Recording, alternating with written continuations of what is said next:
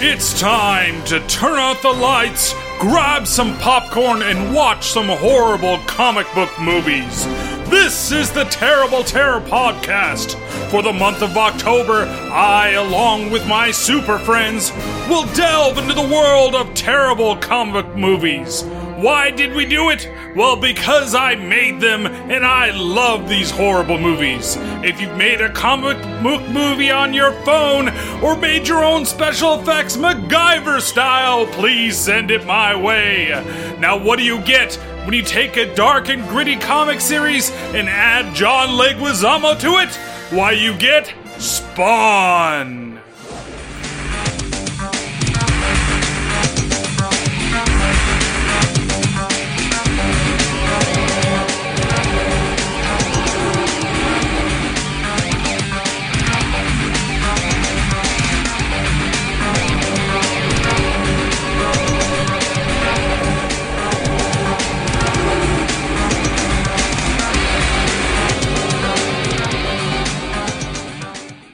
Hey everybody, and welcome to another episode of the Terrible Terror Podcast. I'm already 2 movies into October, and I'm ready to give it up.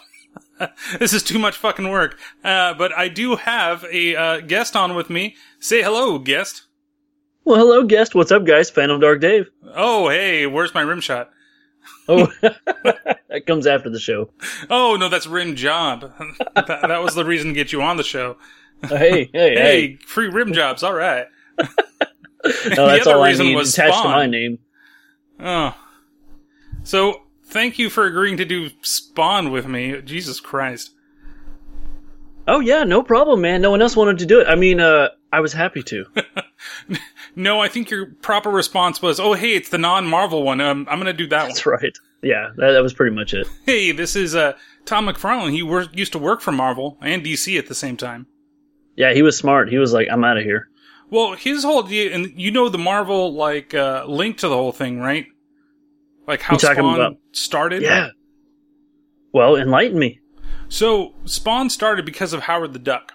And the creator of Howard the Duck, the comic book. And that's because they were going through basically like fights over who owns the intellectual property. Oh my god, I can't speak already. Soon it's going to be corn trees, I swear to God. You did that yourself. Yeah, I know. So they fought over, like, when he left the country, Jesus Christ, the company, he wanted to still have the rights. He didn't like what they were doing with it. And they basically said, no, this belongs to us. So he brought a lawsuit against them, and he ultimately lost. But this, in turn, created the Creators' Bill of Rights for comics. So now that comic book creators can control their IPs that they create. And Spawn came out of that because Todd McFarlane, he wanted to get and kind of do his own thing with some of his works, and Spawn was one of the ways they could do it. So he got a bunch of cover artists and other artists together to create Image Comics, which ultimately birthed Spawn. That's amazing. Yeah, no, I had known about the Todd McFarlane working for Marvel and that they were getting paid like jack shit, and they wanted to have more creative control, and when that didn't work, you know, it was the birth of Image Comics, and then, you know, Spawn was kind of, I would go to say Spawn was the biggest Image character, if I'm not mistaken. Yeah, he pretty much is the biggest one that's out there. They need to make more Image movies, you know? Yeah, well, it may be the reason why this one didn't work, and why they've never created any more. Oh. Well, I mean, let's not knock it before we try it, right? That's true. Now, what is I asked Andy this with the first film, and I'm going to ask everybody else that does it, but what is your experience with Spawn the film? Oh, I thought you would never ask. So the reason I jumped on this opportunity is because I had never seen this movie. I went my whole life with never watching Spawn because I was like, eh. And then when you're like, hey, you want to do Spawn? I was like, that would be a reason to watch it. And so I watched this movie for the first time 28 hours ago. Oh, and now I've watched it twice. So you watched it twice? Hey, man, I got to know the movie to talk about it. So. That's true. You know, I thought I was the only one that basically watches these movies like 3 times doing this for this stupid podcast. No, but I'll tell you, I needed a monster each time, if that says anything. I'm assuming there was a lot of stopping and starting then? It's just one of those things where it's like, I got to get excited about this. Monster it up. And then I was good to go. But there's a lot of good stuff about this movie. I'm excited to talk about it. All right, so then how about we just go ahead and jump into it? I mean, I guess I could really fast go through mine. This was one of those things where I didn't know much about the comics, and I actually saw the animated series first with, what's his name from They Live and played Goliath. Keith David? Yes, Keith David. There we go. And that was like my first experience and first like vision of Spawn. And I really loved it. I absolutely loved the animated series. And if you've never seen the animated series, you need to go watch that. It's very short, but it's very good. So when I saw that this was coming out around the same time, I was so excited. I made sure that my parents, hey, I need to go see this film, and it is rated R, but this was at the time that because of how tall I was and how I looked, I could actually get into rated R movies, for a couple of years already. But again, the rating of this movie does not match. Like, I still cannot figure out why this movie is actually rated R, other than what it says. I didn't even realize that. I was reading up on it, and they were going for a PG-13 rating, and I just assumed they got it. So it's actually rated R. It is actually rated R. And it surprised the heck out of me because I really thought, again, it was PG-13. Just because of the way that the dialogue is in this, and the fact that they only say ass and son of a bitch. And I really thought I had, the version, and in speaking of the audio of this, the video file that I have for this is not the best in the world. At least in the beginning, it cut out a couple of times, and I thought it was just me in the recording. No, it happened to be the audio file that I got this from. But I thought that maybe I got like a TV clean version or something like that. But no, this is the real film. That's good. And it's so weird because when I was looking into this, I rented it on Vudu because that's usually the cheapest place to rent movies for 24 hours. And they had a director's cut version that was 2 minutes longer, but you could only buy that one. And I was wondering, what's going on in these 2 minutes? What? I don't know. I've never seen the director's cut before. I wonder if all that stuff that I was missing out during watching this the first time, the second time, the third time, is missing from the film in those 2 minutes. It's almost a letdown because, I thought, this is PG-13, so the director's cut, maybe there's something else in it. But if you're telling me this one's rated R, I'm like, oh, geez, what could possibly be so great for 120 more seconds? It goes from PG-13 to NC-17 is what happens. Maybe so. He's like, you want the Spawn? We'll give you the Spawn. That's right. We'll have a Spawn of our own when we're done. That's right. Yeah, each one comes with a free jar of the ectoplasm goo, or whatever they call it. Oh, the green stuff. Yes, the green stuff. There you go. And we'll get to that. So, why don't we go ahead and start the film, and what better way to start the film than with, I always fucking fuck up his name, Caligstro, or whatever his name is, the older Spawn, telling us about the newer Spawn. The battle between the darkness and the light has waged eternal. Their armies fueled by souls harvested on Earth. The Lord of Darkness, Malebolgia, has sent a lieutenant to recruit men who will help destroy the world in exchange for wealth and power, and provide enough souls to complete his army and allow Armageddon to begin. All Malebolgia needs now is a great soldier. Someone to lead his hordes to the gates of heaven and burn them down. And so that's where we cut and we see Al Simmons for the first time, and he's preparing for an attack on basically some Saudi Arabian prince or something like that. And you get some of the best CGI ever when he lets those rockets fly. Yeah, when I was watching those things come in, it's like he's locking a target. No, wait, he's changing which target. And in the end, he has it set on 4 or 5 different things he's going to blow up. He's going to shoot this guy, he's going to shoot this guy, he's going to shoot the plane, he's going to shoot the car. And I was like, how is he going to do that? And then he launches that sucker, and when it's flying up and over, this missile or rocket or whatever it is, obviously it's a homing device, right? So it flies out of the tower, it goes down, it purposely goes up and over things, left and right, and doesn't hit other things it doesn't mean to hit, and then it separates and then just destroys everything. And all I thought about is, where are the video games that had that? Well, it looks like something he's wearing straight out of Splinter Cell, Tom Clancy's Splinter Cell with the goggles and everything like that. I mean, he even kind of drops in there and takes out the guys stealthily. The guy... instead of calling, like, for help, he pulls out a knife. He's like, I'm just going to stab you. Like, well, some people bring a knife to a gunfight. What are you going to do? And I'm maybe that guy. If I learned anything from Indiana Jones, you just pull out your gun and shoot the guy. There you go. That's almost basically what he did. And then, so you have that rocket, he shoots it out and then it just splits into 4 different sets of rockets and hits each one of the targets, blowing up the whole plane. And then it fades to the next scene where we go a little further into, again, I hate that they use Malebolgia. Like, I guess they're trying to be somewhat different. Instead of just calling him Satan, but they're calling him Malebolgia, the Lord of Darkness.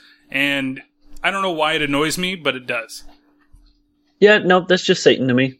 Yeah, pretty much. So, we hear a little more of Satan's plan, and, of course, he introduces the movie. Like him, I killed in the name of good. But the violence of my life pulled my soul towards the darkness. But I fought and freed my soul. Now I watch for others like me. Men are the ones who create evil on Earth. It is the choices they make that enslave their souls. This is the test. Okay, so you have Cog, whatever his name is. I think we agreed during a small break that we're just going to call him Cog from now on. Yeah, it's better for everyone. Just go by Cog. Or we can just call him Cock. One of the two. I'm cool with that. So Cog here, he's basically kind of like the watcher over all the spawn that come to Earth, I guess. That's kind of what we're led to believe and kind of what we're told a little later on in the film. But for right now, all we know is that he's some dude. They give a flash of him for a second. You don't really know if it's actually him or not, but they keep kind of moving on and more into, I guess what you would say would be the present day or sometime after the bombing thing has happened. And we meet Al Simmons and we meet his wife, Wanda. We'll first meet Wanda and Terry. And are you really familiar with the comics? No, not too much. I know that sounds terrible. Everybody's like, oh, he's a comic guy. Well, it's more DC. But I did read a little bit about the history on this. You're going to talk about the best friend? Yeah, I'm going to talk about the best friend, the fact that they decided to make him white. Yep. Like, okay, why? Like, even the cartoon put him in the right, like, skin color. Well, did you read why they said they did that? No, actually I didn't. Oh, literally. So good thing you have some knowledge to lay down on our listeners. Yeah, well, I didn't know that, they changed the race of this guy, nor do I really care, except I'll get to that. But apparently they were afraid to have 2 lead African-American roles in this movie. I guess they thought that would change the target audience for some reason. But I'll tell you right now, I freaking hate D.B. Sweeney. The guy that plays the best friend here, Terry, I can't stand him. He sucks. I went back and I looked at everything. He has done nothing to impress me in his entire career. I don't even remember who this guy is. Like, it's that terrible. Yeah. No, I wish they would have went someone else, but that's okay. So what other roles has he done that you're upset about? Let me click on him here and go back here. I remember when I saw him, I was like, oh, I hate that guy. And I didn't even know why. But he has a lot of projects. He's got like 100 things to his name. And I hate your face. Yeah. When I see you, I want to break your face tonight. That's right. I mean, he's made several TV show appearances, several movie appearances, but nothing impresses me. Like, I think if you go all the way back, he might have been in one episode of, Twilight Zone or something like the 80s version or something like that, and I'll give you that. But otherwise, like, I don't care that you're in Brother Bear and Hardball, Oh, come on, Brother Bear. Like, everybody remembers that movie. Yeah, right. No, he was in episode Tales from the Crypt. I'll give you that. Okay. And you know what? I'm not going to say open mouth, insert foot, but he was in Fire in the Sky. That might have been the biggest thing he's ever done.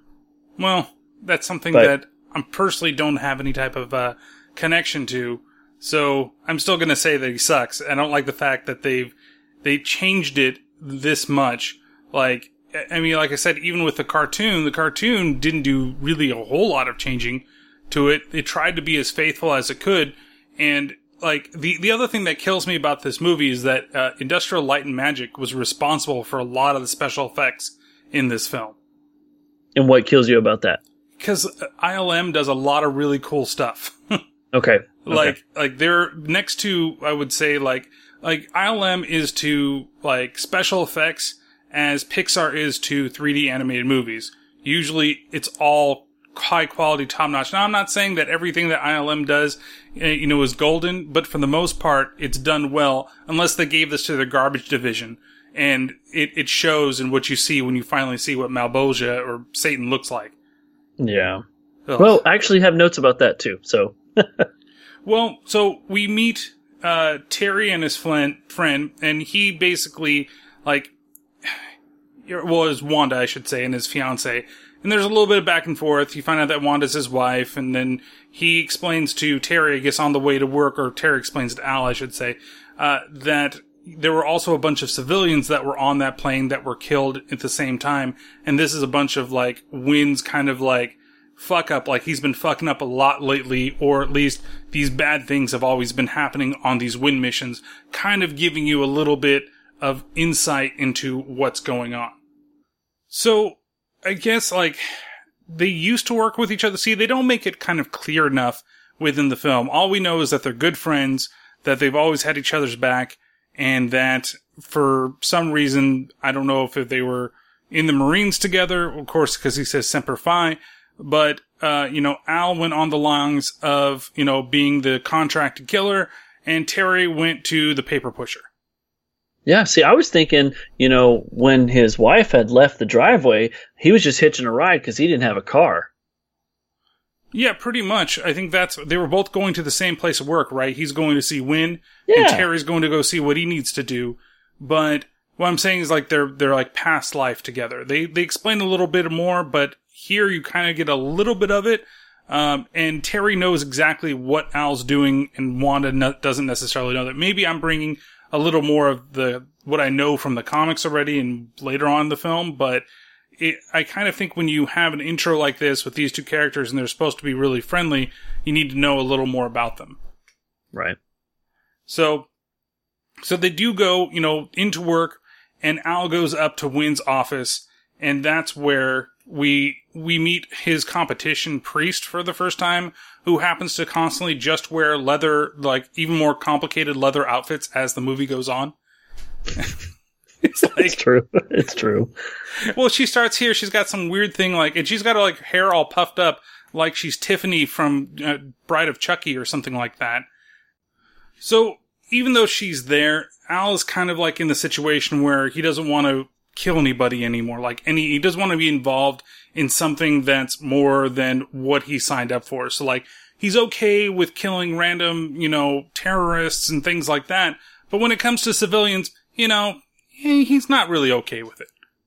Well, yeah, because he's just informed about what he did, and he knows he's being lied to, and he's ready to get out, man. He's playing that moral card. So Wynn says, hey, you know what? We've got one last mission for you. And if you do this, I can't convince you, I can't say anything else to get you out of here, then you're free to go. And of course, you know what that means. That means that probably something is going to go wrong. So they decide to send him to North Korea. And that presents a lot of problems that I have with the way that he does these things. And the fact that he's totally buddy-buddy with North Korea. You see, the thing is that when he does go up there, the whole thing turns out to be one giant setup, as we all expected. What the hell is going on here? When? Priorities have changed, Al. There's a town less than a mile away from here. If you release the virus, they'll all die. A town with approximately 8,000 experimental hosts. Are you out of your damn mind? I'm not gonna let you do this.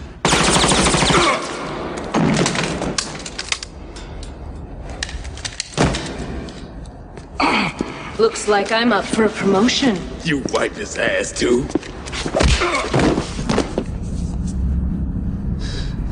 You son of a bitch.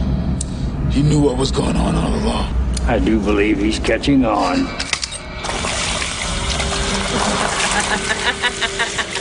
Enjoy your retirement, old friend.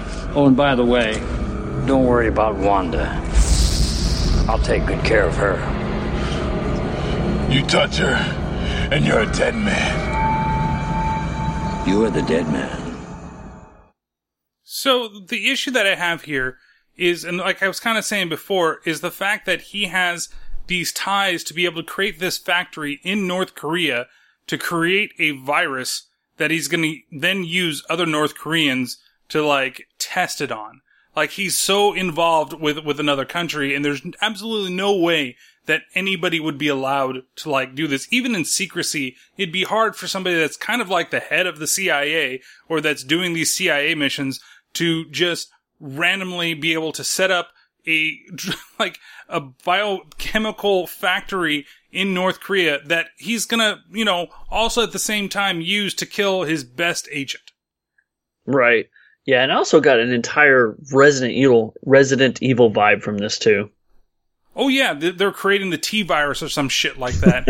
Everybody's just an experiment now. No worries. That's right. Let's go ahead and just start plugging a bunch of people full of different biochemical shit, and hopefully we don't create some giant monster or something like that. Then eventually, probably going to happen anyway, right? Because the movie's called Spawn. Right. So, if there isn't a big monster somewhere in here, I'm going to be very, very upset. So, from here, we go back, and he flips a cigarette. Well, actually, kind of looks like a clove. I guess he's too fancy to be using regular cigarettes. Onto him, and ends up, catching him on fire, but then they blow up the whole base anyway. And Al doesn't even try to leave. Like, he just is like, okay, well, I'm on fire, so I'm just gonna stay here on the ground. Or they're just that fast that they're able to leave so quickly and set off the bomb before he's even able to get off the ground of the shock that his boss has just set him on fire. Yeah, it's kind of funny because when he gets that thing flicked at him, he just blocks it with his arm, and of course it catches his arm on fire. And like you said, he just lays there and takes it. Yeah, he doesn't bother. It's kind of like the other guy, in the beginning when, instead of just calling for help, he pulls out a knife and decides to fight him. And here, he's just like, oh, I'm covered in, like, gasoline or something. Something's gonna happen to me. Well, he's covered in green goo. That's all I know. Again, with the green goo. Right.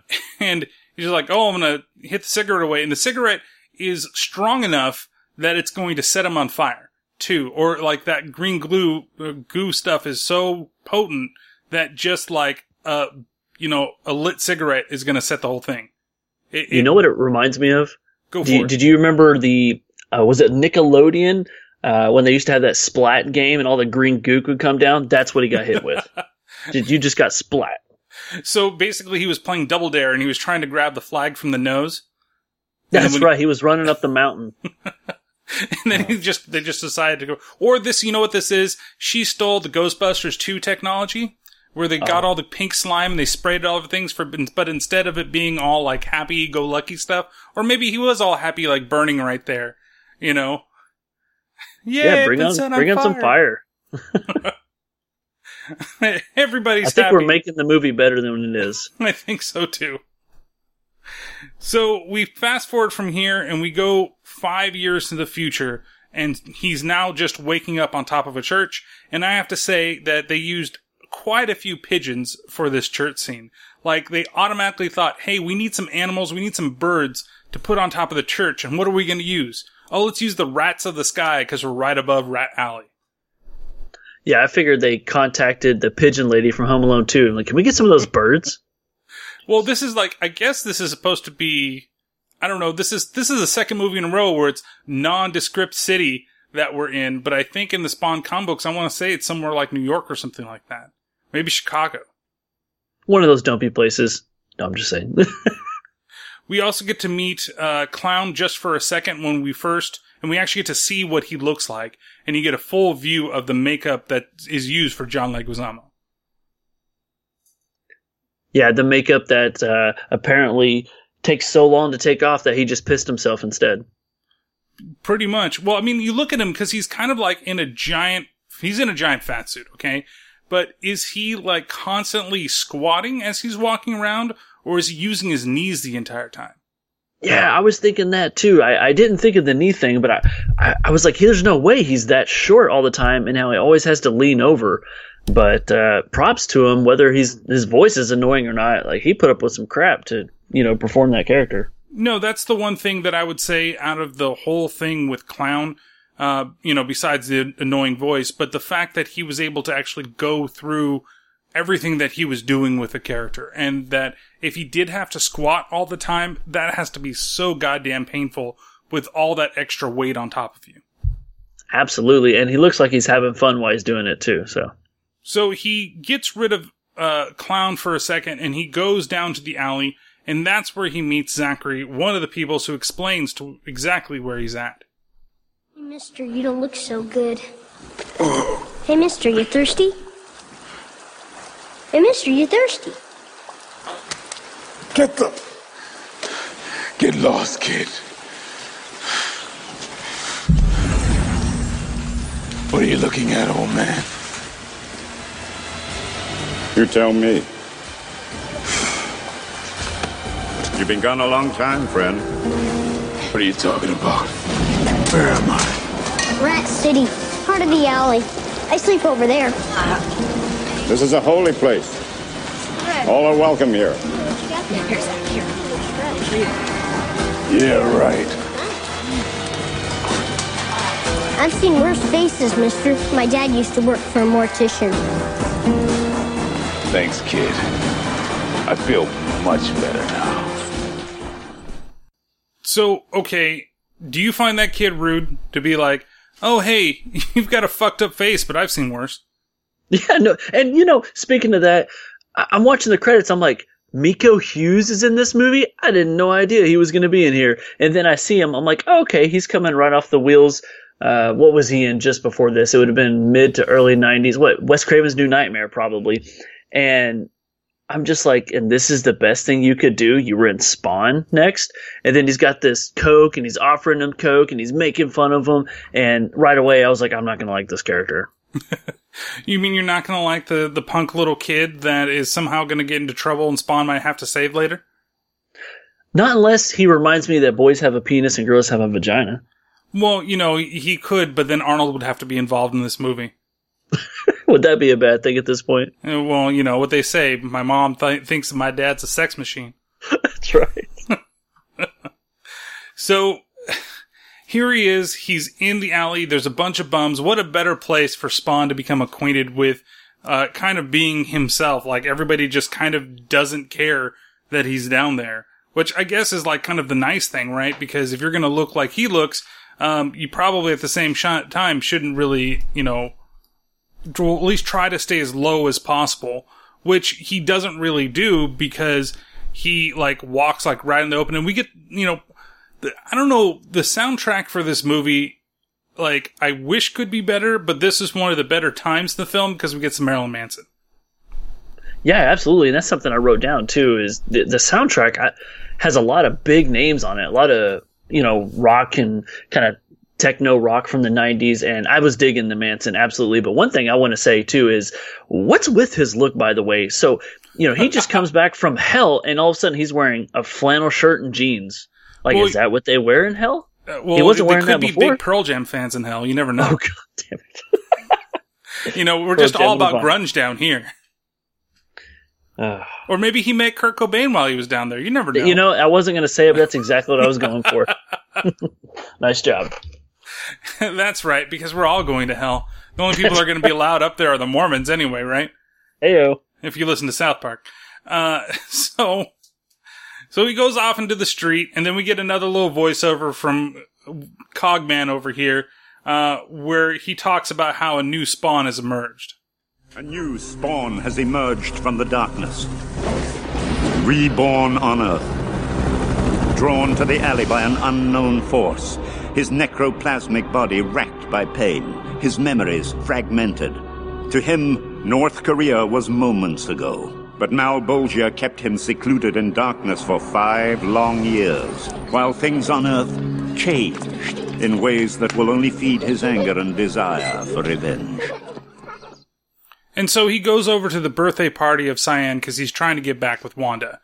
Now, we'll talk about it a little more when he actually realizes what he's done to get these Spawn powers.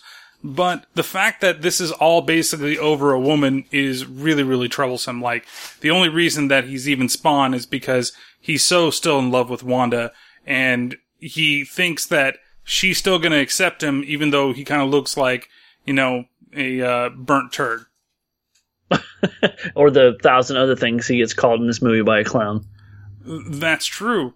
And to the point that he even, like, kind of starts to interrupt the party, and then Cyan comes up to him, like, she sees him in the distance, and approaches him with some candy, and automatically I was thinking, you better not accept that, because she's probably got a van or something around the corner she's gonna stick you in.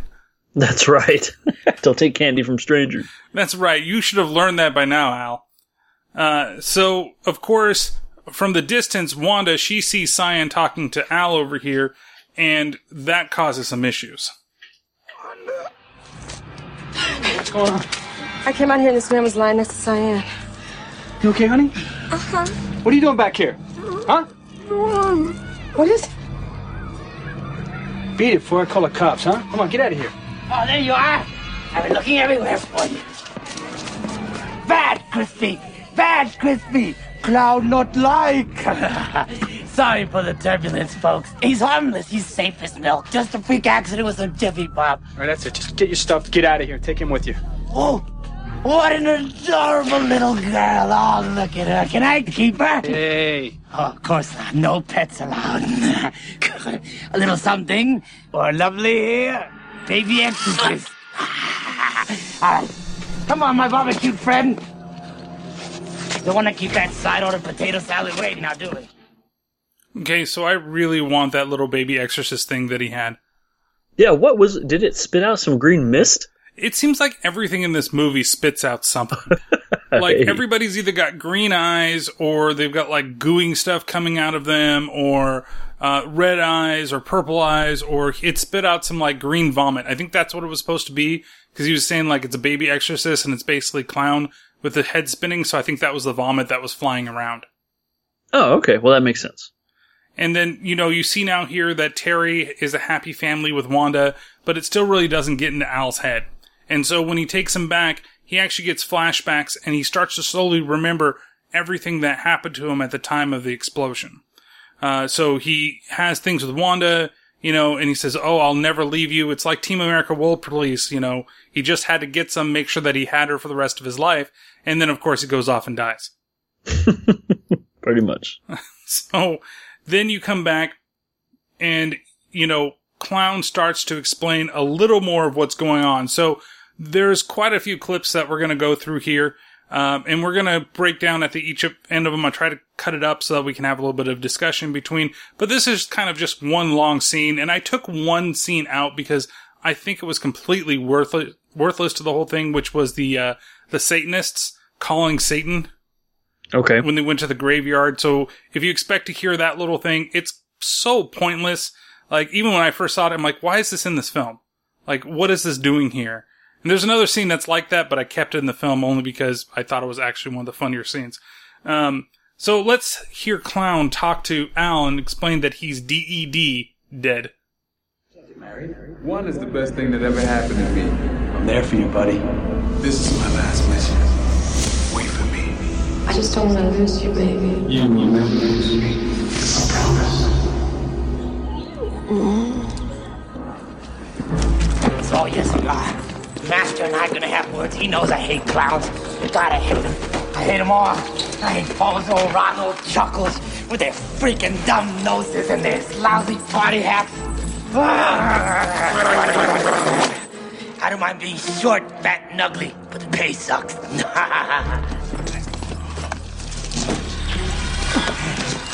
What? Hey, easy with that face I'm eating.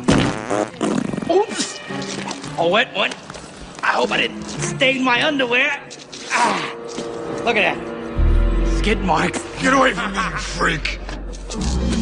Oh, coming from a monster that really hurts my feelings. Hey, come back here, begging face. I'm not done with you yet. Feels like my skin is about to explode.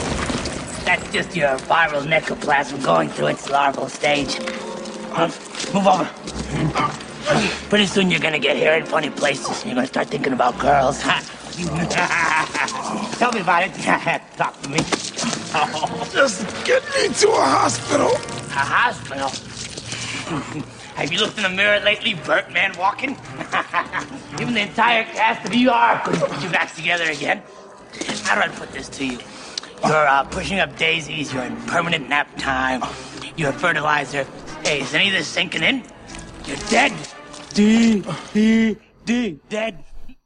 Okay, so you get a better, feel for what Clown is in this scene, and he is a very vile and disgusting person.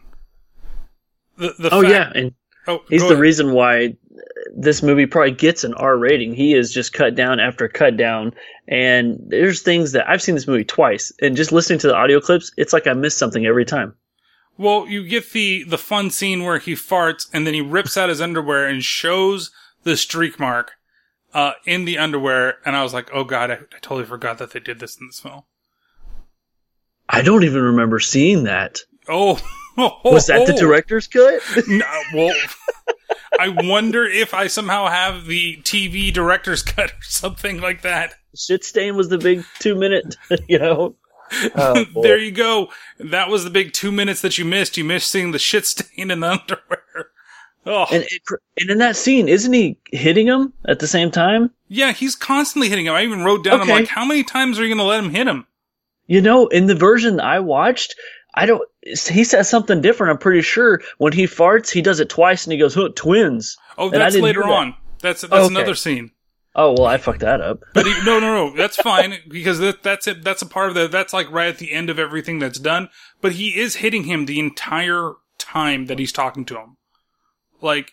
He's just constantly smacking him. And then in that scene, he's hitting him, nudging him. And it looks like there was kind of trying to be a back and forth type thing. But it really looks like Michael Jai White is really pissed off that Leguizamo's even hitting him. Yeah, he's trying to breathe it out. He's like, okay, you've gone too far now. You can just stop this shit. Yo, cut already. Yeah, exactly. So basically what he explains to him that, of course he's dead, and of course clowns can't spell, so that's part of the joke as well. And he takes him to his grave, and he gives him a shovel to dig himself up. And that's after he's actually gone into the grave, and he sees the amulet, or I guess necklace that he has. It's a picture of him and Wanda in there that says together forever, or whatever the shit that it says in there, because, of course he's all sentimental about that shit. That's where he thinks, or he remembers back to where he made the pact with Malebolgia. Whoops. This is the bargain. If you lead my army, you can see Wanda again. What is your answer? Yes! Yes, I will lead your army! Anything for Wanda! If you fail me, you will die. Avenge your murder. Kill Jason Wynn. Okay, so that is the first time that you get to see Malebolgia, and oh my god, that is the worst, thing that you have seen in a film in a while. That does not hold up, and I don't even know if I thought that was cool the first time I saw it. It's so funny, because when I saw this, I was thinking, oh yeah, this is what special effects look like in this. When was this, 97? Geez, you know what other crappy movie this reminds me of? Oh, hey, look, 2 months later, this reminds me of Mortal Kombat Annihilation. This looks like a bestiality happening. This is the fight between Liu Kang and Shao Kahn, right? Is that what you're talking about? That's exactly what I'm talking about. And it's funny you say that too, because Frank Weller who's doing the voice of Malebolgia here? Yep. And he actually did Shao Kahn's voice in the end of the first one, but not in the second one. Yeah, a little more Kombat tie-in. He's done a ton of voices, kind of all over the place, and his most famous ones lately, at least on his IMDb, are all some of the more recent Transformer films. But he did do Megatron's voice in the Transformers movie. And that's kind of where I hear it from, and he's kind of all done Megatron since, and he's done Soundwave and a bunch of different things. But I automatically recognize the voice. I'm like, I know who that is right away, and that saddens me that you're doing the voice of this guy. Well, you know what else is he's really popular on your podcast, because he also voiced Arena, which is one of your episodes, Munchies, and he was the voice of Godzilla. Oh, Jesus. That great Godzilla movie. Oh, so, that Godzilla, what, the one that doesn't exist? Was that the one that you're talking about? I'm talking about the Matthew Broderick one, yeah. That's the Zilla movie. Okay, here I am fucking stuff up over here. That's because we talked about Matthew Broderick. Probably why. let's go back and edit that out. No, we'll just leave it in. We'll continue on. So that's when you also get that stupid scene with the kids. So there's the metal kids that are trying to call Satan and everything like that. And I guess the joke is that like, that they run into Spawn and, Clown over here as he transforms over into getting his actual armor. And, you know, there's the joke that Clown makes is, why does God always get the happy-go-lucky people and I get all the horrible people?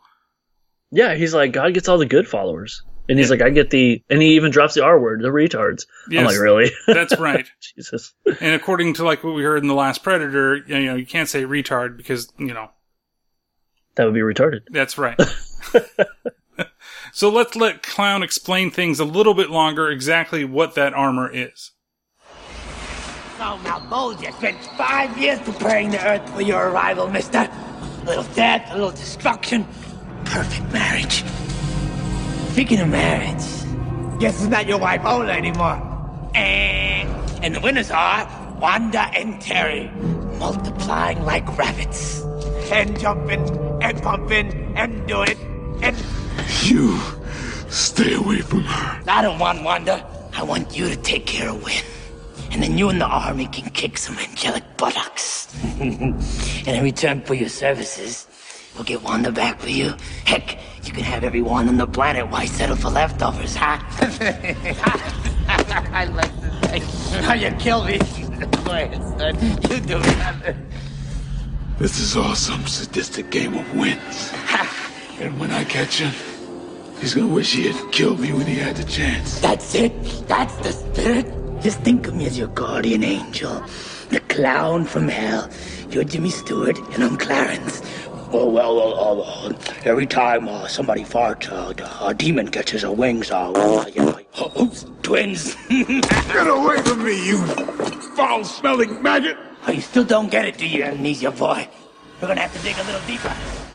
Okay, so I may have jumped ahead a little bit from that clip, because that's exactly what you were talking about earlier. Yeah, that is what I was talking about. Yeah. See, you're not crazy. Yay! I got the papers to prove it. So basically before, I should have played that clip before. We're just going to leave it as is because what the hell? Every once in a while, I just have to move on from what my mistakes are. Instead of re-recording a bunch of shit. But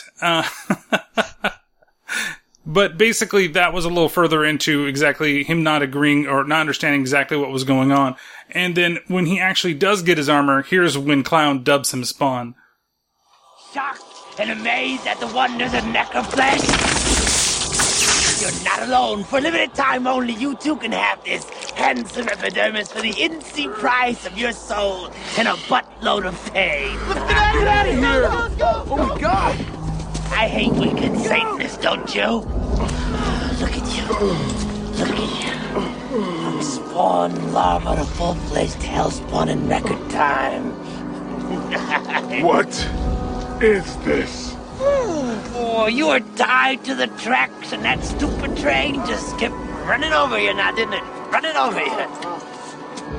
The name of the people and things of hell I dubbed thee. Spawn, General of Hell's armies. Arise, your Christmas. Arise, Duke of the Fried. Sultan of Sicilene. Emir of Irigiri. Alright, so I suck as a clown fighting. Now look, do your job, and I'll be the first to kiss your black butt. But if you can't hack it, I'll gladly FedEx your worthless carcass back to the frying pan while both will be waiting for both of us.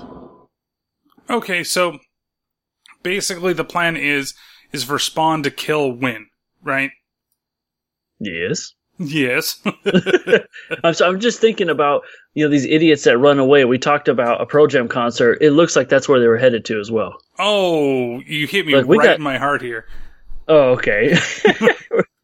Was that you in the 90s too? That was definitely me as a 90s kid, except for I wasn't trying to summon Satan. I was just trying to be, introverted and love my flannel shirts. Not trying to wear red and not getting stabbed by somebody because I was wearing a red flannel and the cholos might have been coming after me instead. Yeah, especially over there.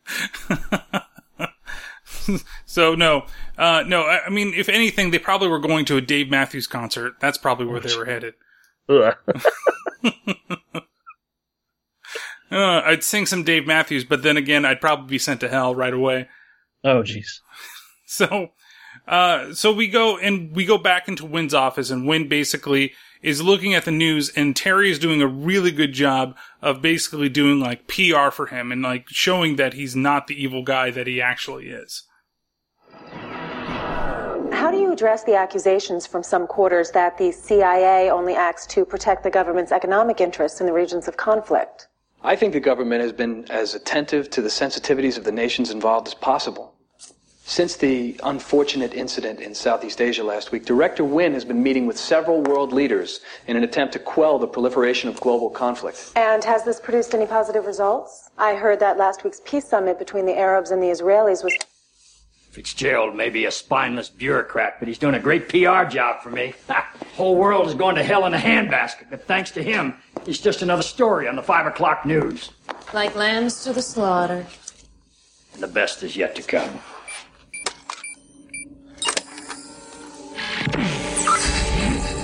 There it is, Jess. Finally ready. Heat 16. Makes the Ebola virus look like a skin rash. That North Korean biochemical operation really paid off. We have harvested the ultimate weapon from those diseased bodies. Now we have the only vaccine. Was there ever any doubt? Never. Now we have weapons in place to disperse Heat 16 over half of this godforsaken globe. Soon the whole world will be at my command. Anyone who refuses to join my consortium won't be around to argue.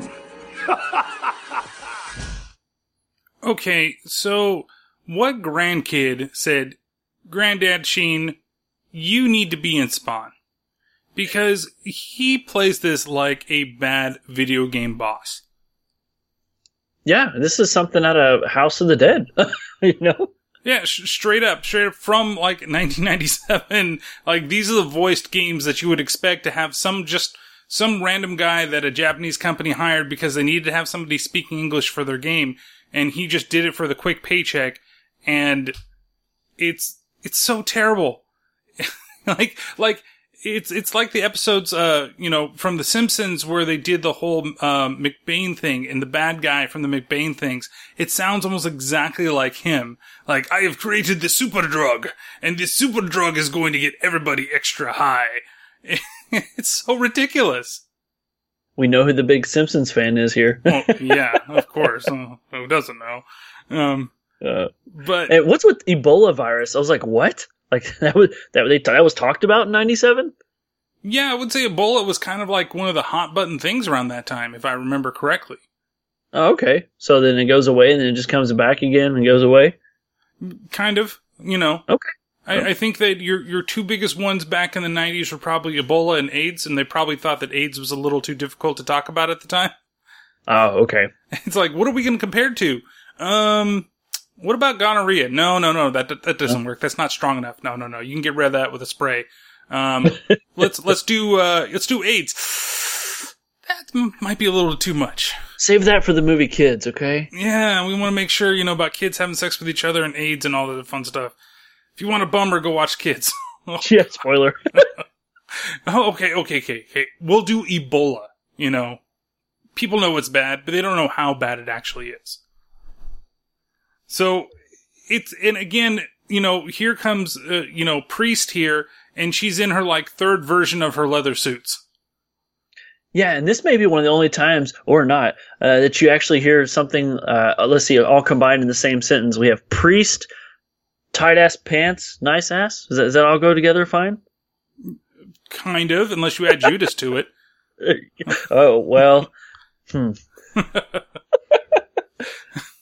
Those were some tight-ass leather pants. That's right, on that Priest. That's right. Moving along. Moving on, yeah. So, then you get, then Terry shows up, and Terry's figured out what's going on. Not completely. He knows that things are not being told truthfully, but he also is, he gets told what to do by Wynn. Speak of the devil. Come in, Terry. Good to see you. Director, the car's waiting downstairs. Good. You know Agent Priest. Yes. Could I have a word with you? Alone? Of course. Would you excuse us, my dear? Glad you dropped by, son. I've been meaning to commend you on the way you've handled the media. Those rumors about me were becoming a real headache. Let's have a drink. Thank you.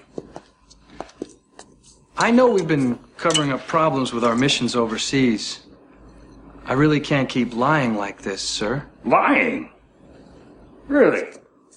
I'd like to put a team together, analyze the field op data, get to the bottom of it. But you're not an analyst anymore, Terry. Well, there's no reason not to take a look, sir. On the contrary. Beg your pardon? Tell me, how are Cyan and Wanda? Little girl just had a birthday, didn't she? They're both fine. I'm glad to hear that. Now let's get something straight. I run this organization the way I see fit, and I will do whatever is necessary to keep it that way. Your job is to make damn sure the public agrees with me. That clear enough? Yes. Good. So basically it's told you need to shut up and do what I tell you to do. Yeah, and apparently Wanda is amazing. Everybody will do anything for Wanda.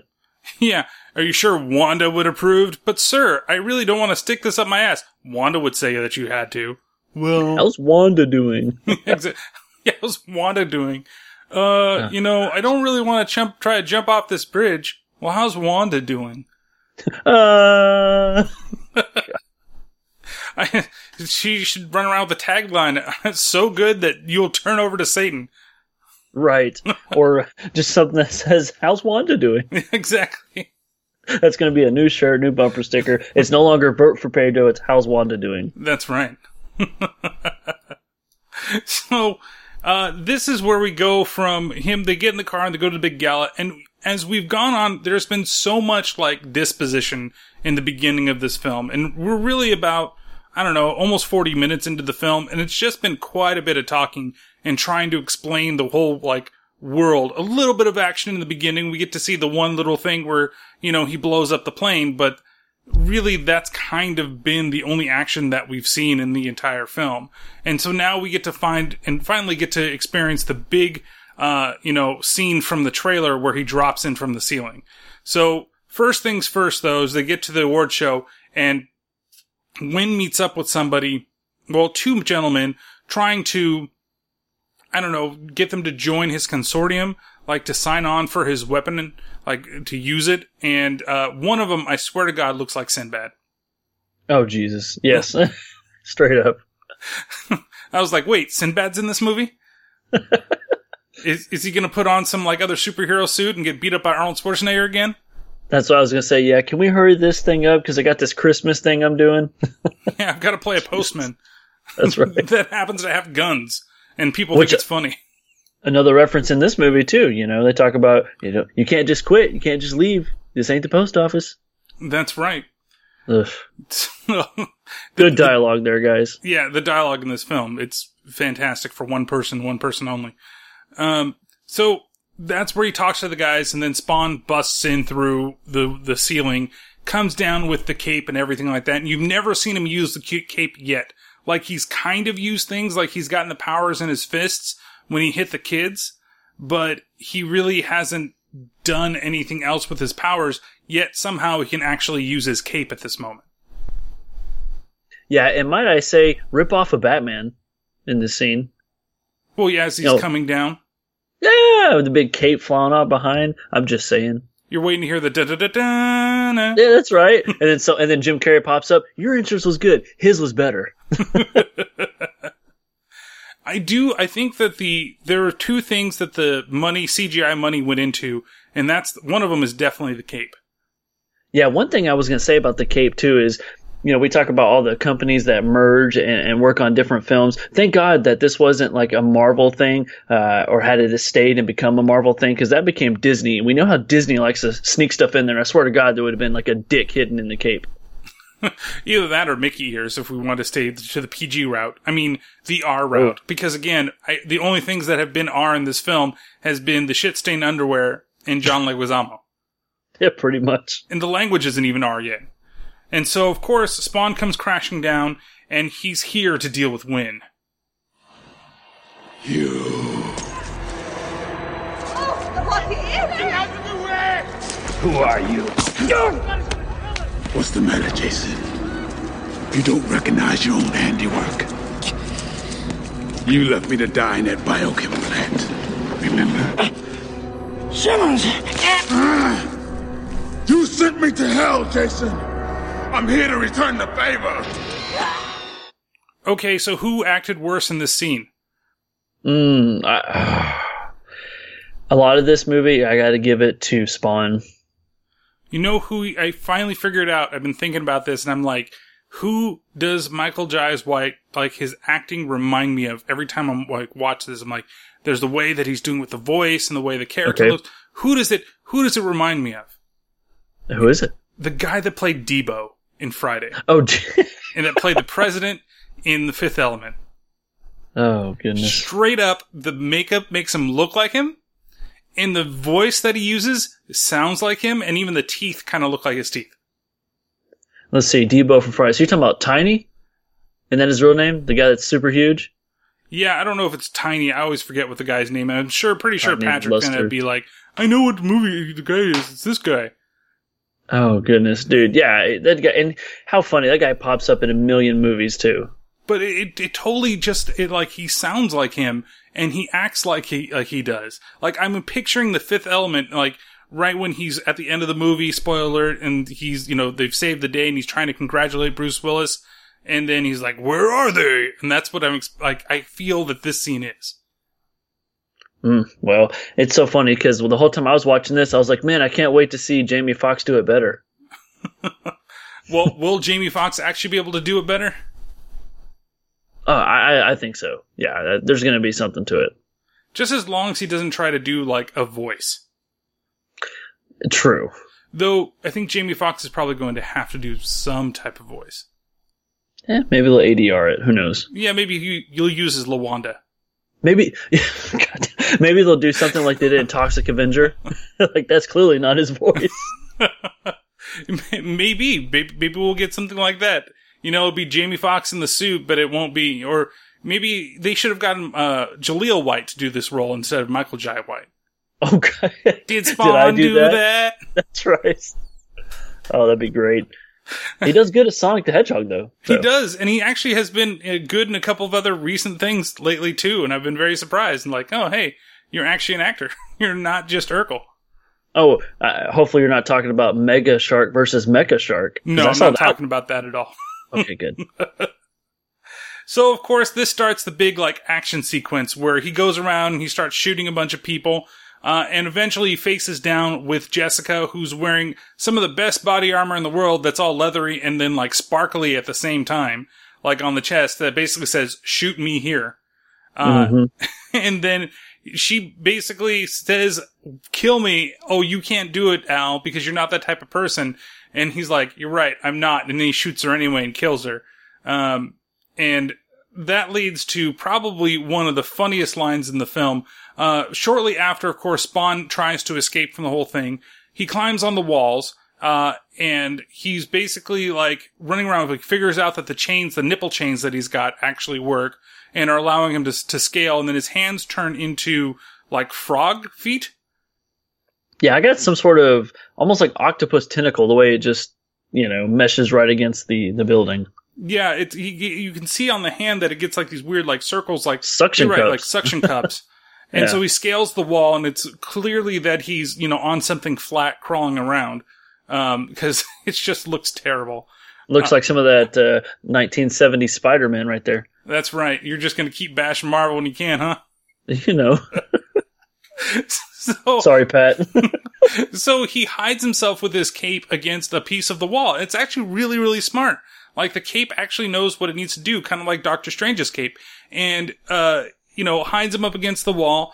And then until it no longer, he decides, oh, you know what? I don't need to hide anymore. And then slips on a rock. Yeah. Just a wasted opportunity. Like, why don't you just sit still for a little while? Like, do you really need to, like, take away your disguise? Oh, and how shitty is that building? Yeah.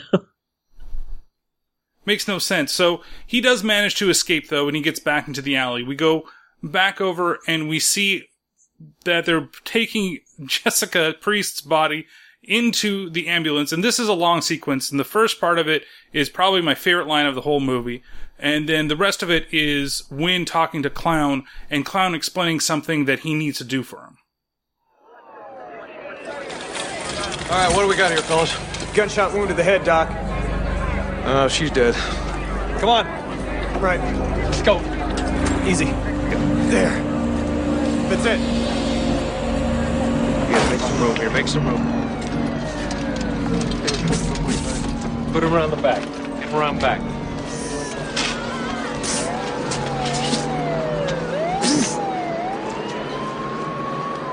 Why didn't you warn me about Simmons? Spawn was ready sooner than I expected, so don't get your panties in a wad. Always bitching at me. Why didn't you tell me about Simmons? Why didn't you tell me it was gonna hurt? Am I gonna go to hell? Oh, grow up, you sniveling ninny. At least you had fun compared to them. Fun? Does this look like playland to you? No. No, he killed Jessica. He damn near killed me. You say that like it's a bad thing. No, Jackie. Spawn's a big idiot. Look, he's been through hell. As soon as he finishes one more little detail, he'll be ready to join us. Now I've done my part. How about yours? How are we doing on your front? Heat 16 is ready to go. It better be, bozo. It better be. The Army's ready. Spawn's ready. The Heat 16 completes the picture. Congratulations. What's Simmons got to do with all this? Oh, he's just the highest scoring killer of all time, that's all. If we hadn't recruited him, the other side would have, musclehead. Magic guy, almost forgot again. Memo from Brimstone Breath. We're gonna rig a fancy smancy device that connects your heartbeat to the Heat 16 bomb. So if your heart starts ticking, the bomb goes off. We don't want any smart-ass fruitcake taking you out ahead of schedule. Sort of an insurance policy from the good hands, people. That's a good idea. I like that. Now, I want your special attention dealing with Spawn, you hear me? Gladly. Good. Now stay sharp. The night is young. Okay, so the first one is the fact that when they roll the girl up to the car, what does she have? Gunshot wound to the head. Well, she's dead. Yeah, I actually had that written down on my notes, too. I thought it was the funniest thing. What do we got here? Gunshot to the head. Oh, yeah, she's dead. Just like you just said, genius. I mean, there's no one... Of course he's a doctor. He knew that right away. Yeah, I mean, it took, a bunch of people to tell him exactly what happened. Like, you can't see that she's got the big bullet, like, it's not a huge bullet wound in the head or anything like that. It's like a scratch with a little bit of blood coming out of it.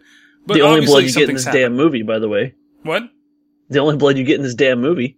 Well, you do get some other blood, but it's nothing really worth speaking about. Okay. At the end. Okay. You know, one thing we didn't talk about, I got to bring up, is the scene where they're fighting just before, he shoots her in the head.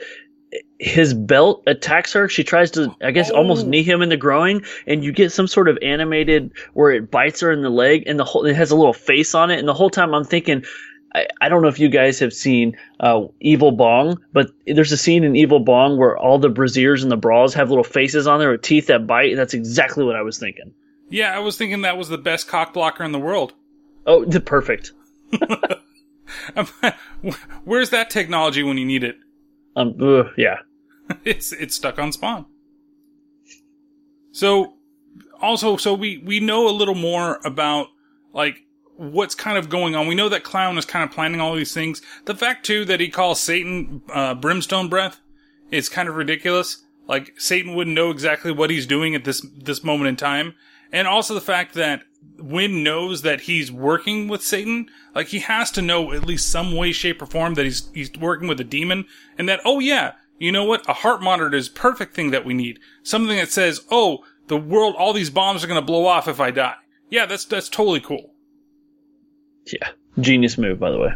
Oh yeah, it's the smartest thing that anybody's ever done in the world. Shit, I wish I would have thought about that. Maybe. Oh, okay. Might be a good idea, in case somebody wants to kill me for doing something on Spawn. All the podcast will disappear if I die. That's right. You better keep me alive, people.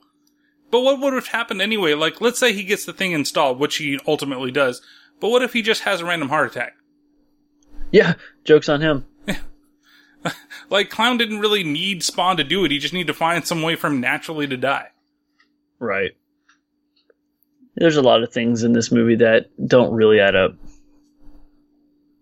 So, from here, we go over and we see that Spawn is again stalking Wanda at one of Wanda's, like, SPCA events or something like that.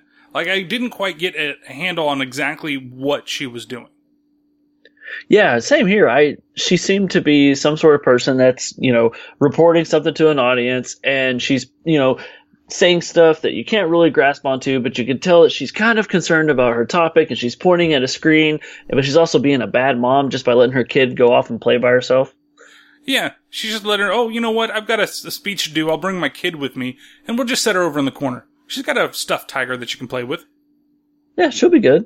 Yeah, I mean, she won't run into Spawn. Yeah, she's been giving candy to strangers anyway, right? Oh, she's on the right track. That's right, she's got her little van in the back, nondescript white van.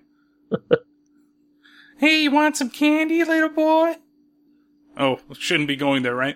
Anyway, so Spawn does show up, and because she chases out Spaz out of the room, and somehow hurts herself. Yeah, you don't see it. No, she's just crying over in the little corner, and he's like, "What happened to you?" I hurt myself. That was the Spawn voice. Nice. Yeah, that hey, it was better than Michael Jai White's. Yeah, there you go. So he basically talks with her and ends up like picking her up to take her back to her mom, making sure that she's okay, and then you get a very odd scene with Clown. What a pretty little dress. I wonder if she's got it in my size. Bonnie's funny, he's our man. If you can't kill him, no one can. Yay, Bonnie! S to the P to the A to the 1. S to the P to the A to the 1. Go Bonnie, go Bonnie. Fool! I put you on Earth to make sure Spawn keeps his end of the bargain. Why'd you pick him to lead the army anyway? What are you thinking? It should be me. It should be me. I had the tenure. It's not fair. It's not fair. It's not... And that's exactly the kind of talk we don't tolerate around here, right, boss? Enough! Spawn must choose to murder Wynn and release the virus. Then my army will be complete. Now, boss. This is your last chance. Okay, so what the fuck? Why is that first part in there when he's in the cheerleading outfit? Yeah, it completely comes out of left field. I expected the Pentatonics to show up and start singing Cheerleader. I didn't know what was going on. That or Where in the World is Spawn? Where in the world is... Oh, no.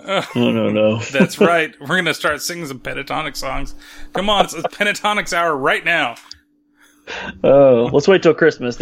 All their hits are Christmas songs anyway now. Oh, that's pretty much true, but we got other things to sing at Christmas time. Oh, this is right. Hint, hint. But nobody's going to know. Nope. So, anyway, again, then when he sees Satan and he's being a complete and utter whiny little bitch, and I know the story behind the Violator is that the Violator is kind of wanted to be his right-hand man and was passed over by Spawn because Spawn is that special.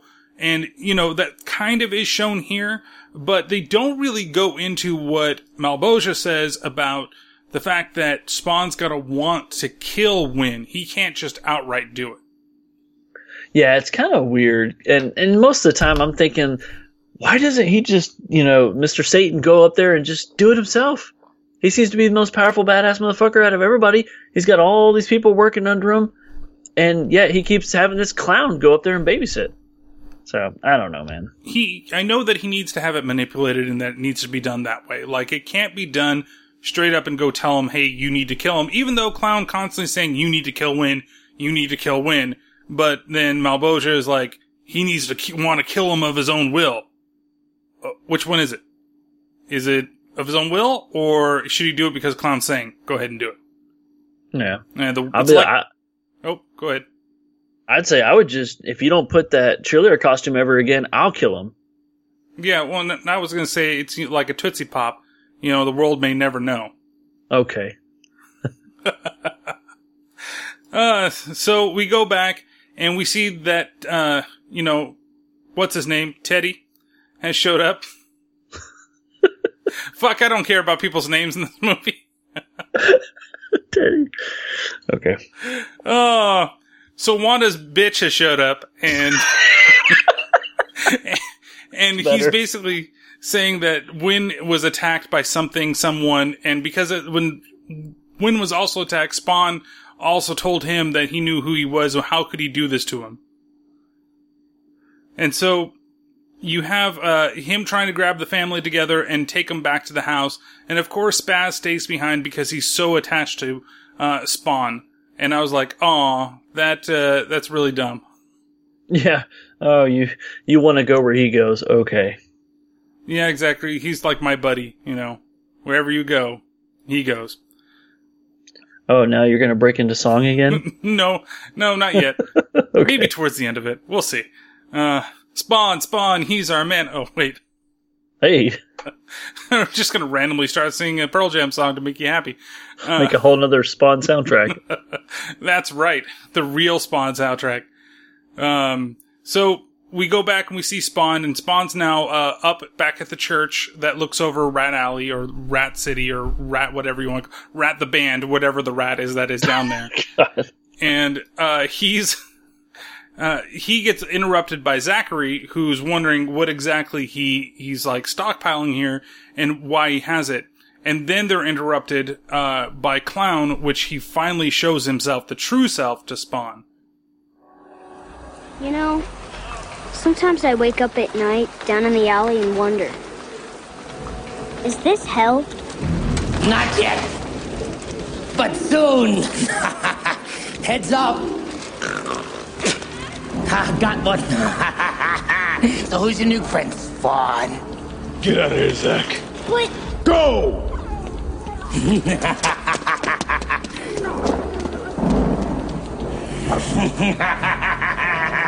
Miss me? Here's Clowny. So, it was you who told Wynn to kill me. Guilty as charged. Before I blow your fat circus ass away, I want to know why you picked me to lead your war. Well, if it isn't Curious Crispy. Your DNA spelled DOA and we just nursed it along. All those assassin missions were just training for what's coming. Now let's get down to business. Wynn's finally got that Heat 16 virus bomb working. Made especially for you, get things started with a big, wet, infectious come home. And all you have to do is just lead us to the Holy Land so we can burn it down. You filthy little piece of vermin. What makes you think I would join your army? You can take this army of yours and shove it. Sounds like a country song. You take that army of yours and shove it. You take that. Uh-oh. You got that I want to beat the fat little man look in your eye. I'm gonna cut you into 15 pieces and mail you to every state. I'm gonna take your intestines and... I don't know why I put up with all this crap. You're a bigger fool than I thought if you think you're gonna wreck my plans. You're gonna do just what you promised. Put down my dog. Nice, doggy. He'll fetch. No, I got it. Play dead!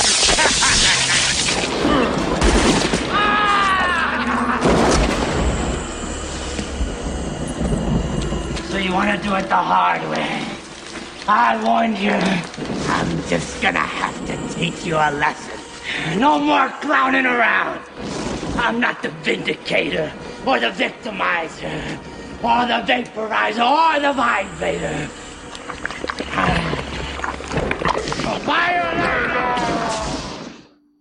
Take Hell's Army and shove it. I ain't working here no more.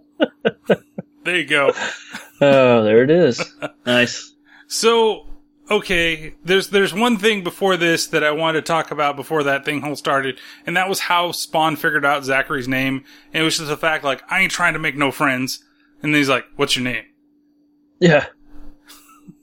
Every time he talks to this kid, he goes back on exactly what he says. But he didn't take that drink, you know. Which, I don't know why not. You know, you've been in hell for 5 years, you come back, and there's some backwash in a 20-ounce can, or 20-ounce bottle. Why not take it? Well, see, I think he also led that kid down the wrong path, too, because, you know, there's that scene with his dad, and they're eating the trash, right? Oh. And then he gets that sandwich that's all rotten and moldy and shit, and he's got to eat it. He starts coughing it up, you know, and it's probably because, you know, well, Spawn ain't gonna take that backwash shit. Why do I need to eat this, like, moldy-ass piece of sandwich? Yeah, you can tell he's growing up fast. That's right. And so, you know, what would you do if, you know, your stepson rejected your moldy piece of sandwiches you're trying to make him eat? Not what the dad does in this movie. Get his ass kicked by Spawn? Exactly. Like, screw you, Spawn. I know who you are. Yeah. Take Hell's Army and shove it. Yeah, you can't get me, Briggs. All right, that's where I know him from. Oh, man. So they fight, the Violator and Spawn, and this is probably the other spot where the CG budget went to, because the Violator actually looks really good and very close to the actual comic book. Yeah, one thing I will say, though, is during the mid-transformation scene, I caught myself pausing it and staring at it and go, hey, he looks like Pop Fizz from Skylanders. So that... Pros or cons, if you know who that is, but yeah, totally there. Well, it's also kind of weird, like, when he's transforming from Clown to the Violator, like, it also kind of looks like one of those things that you see outside of the businesses that are waving their arms like crazy. Oh, you know, the wacky waving, inflatable arm flailing tube man. Escape from Planet Earth, I get it. But then there's, like, a really good mix of, like, practical effects along with the CGI effects, like the computer-generated effects. Yeah, and I know we dog on the movie a lot for the 90s CGI, but this sequence, like you're saying, it was pretty impressive. I expect it to be a lot worse than what it was. Especially after seeing Malebolgia a couple of times, and like that the fact they couldn't even get his mouth to really move, like in time with the words that were coming out of his mouth. Oh, I just thought Satan was being lazy and he was just talking through his teeth. I don't need to move it. It kind of sounds like Christian Bale. Huh, okay. Or Christian Slater. Oh, well, you know, I do have my talents. Or lack thereof. Yeah, it's literally like, you know, there's the scenes where, you know, it's obvious that it's a CGI Spawn in that, and then they're actually the Spawn, and I'm not a big fan of the Spawn costume like that they use, because it's obviously not Michael Jai White in the costume when the mask is on. Like, it looks so much different, and it's just kind of ridiculous in general, but like it looks really good in this scene. And again, like we've been dogging a lot of it, this is probably one of the best scenes in the film in terms of the action that goes on here. So you think we got a stuntman the whole time? Yeah, I'm pretty sure that we have a stuntman the whole time, unless you can tell me that I'm wrong.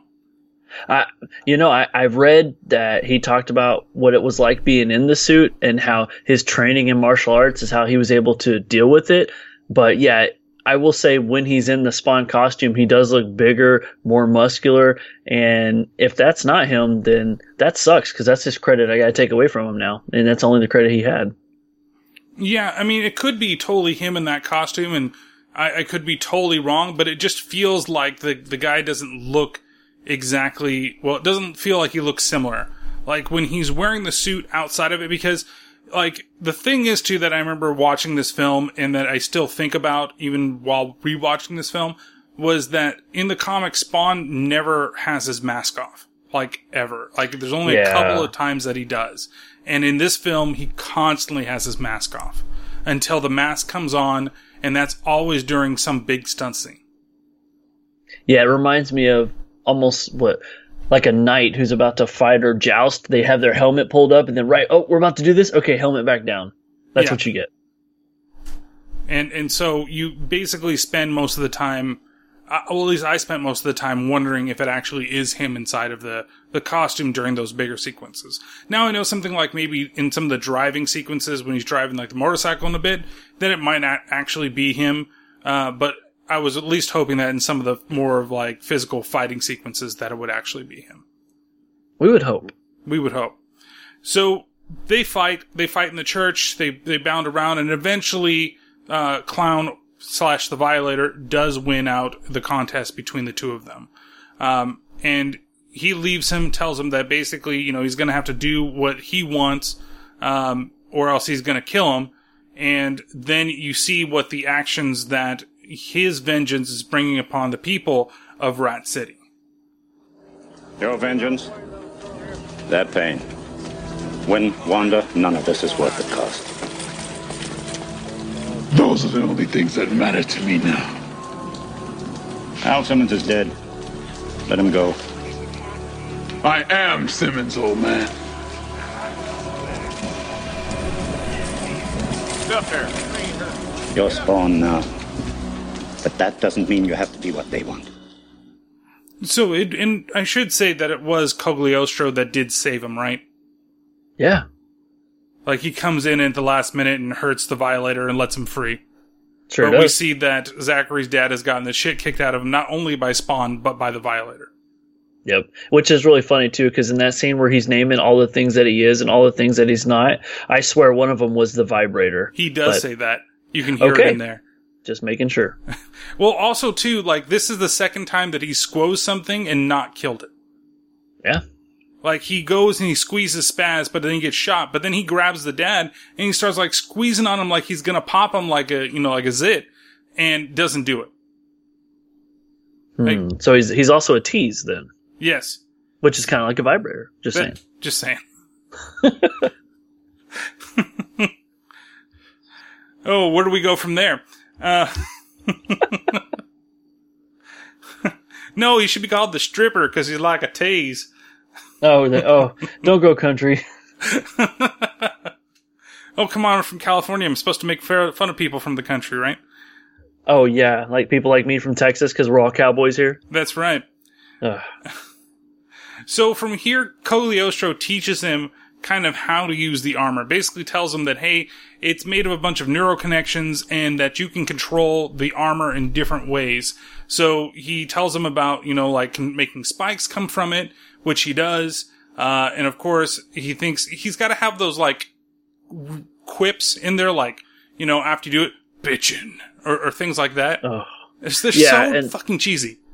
Yeah, and there's a scene like that too earlier in the movie when he's fighting Priest and he gets shot up to hell and all of a sudden all his bullet holes and wounds all heal up and he just lets out some more of that dialogue that you're just like, really, man? Like, just cheese it up some more.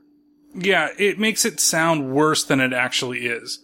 Like, it should be something, really cool. And maybe the first time I think they could maybe get away with it, right? Because the first time it's like, oh, I've been shot and the stuff heals up. Oh my God. And he was like, oh man, this is really cool. Like that type of thing, like a Spider-Man type of, situation where he's learning his things, or even Clark Kent when he was young and he realized they could jump really, really far. Like you're really amazed. It's really cool. But just the way that he does it and the way they said it is so goddamn cheesy.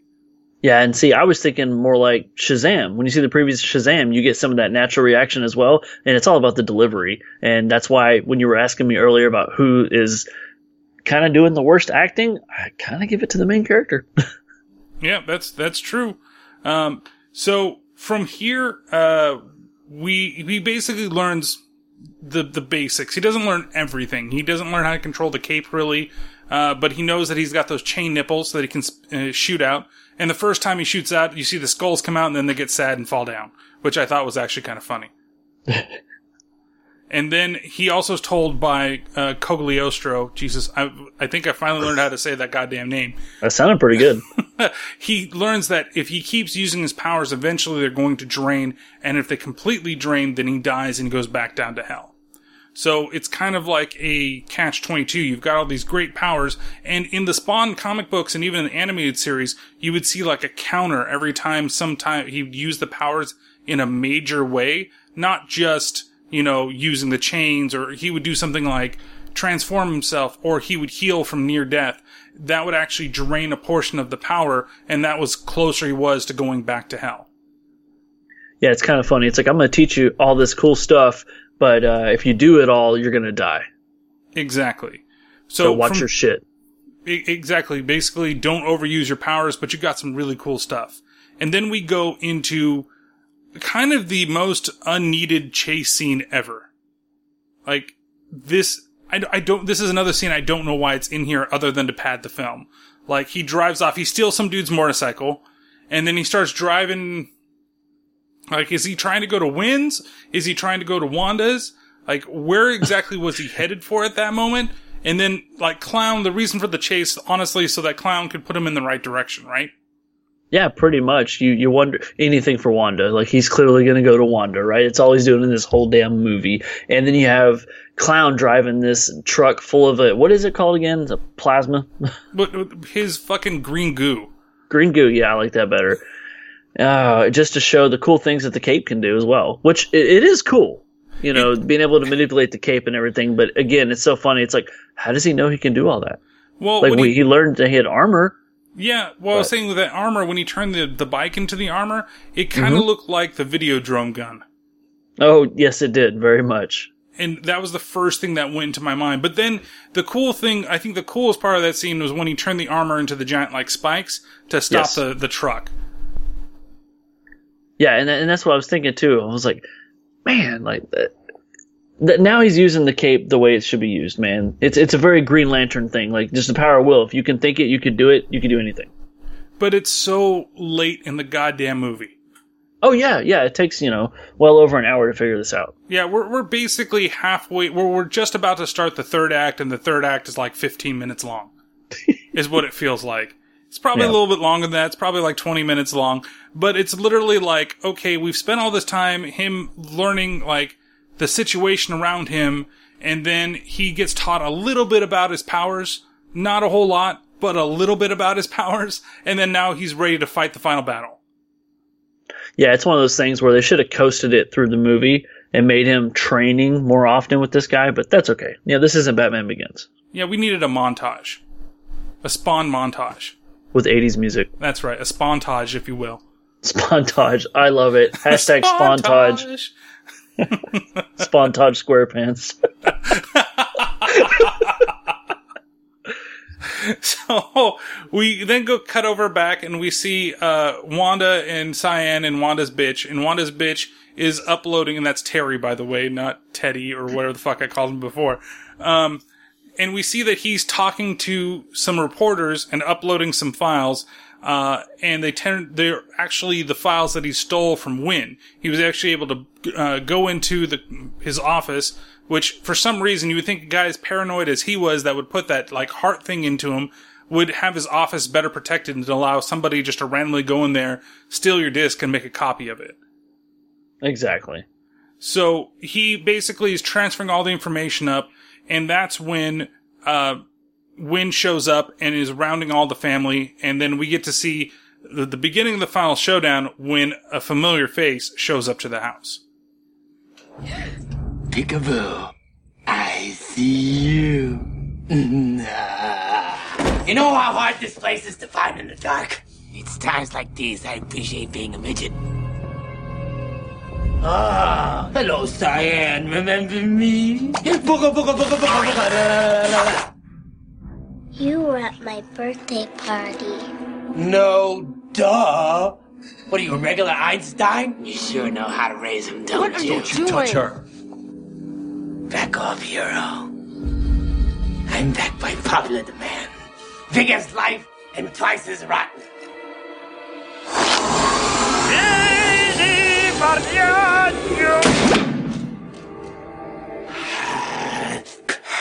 Does wonders for my asthma. Where's Spawn? Let's cut the crap. Spawn's on his way. You ready to play? Of course I am. You better be.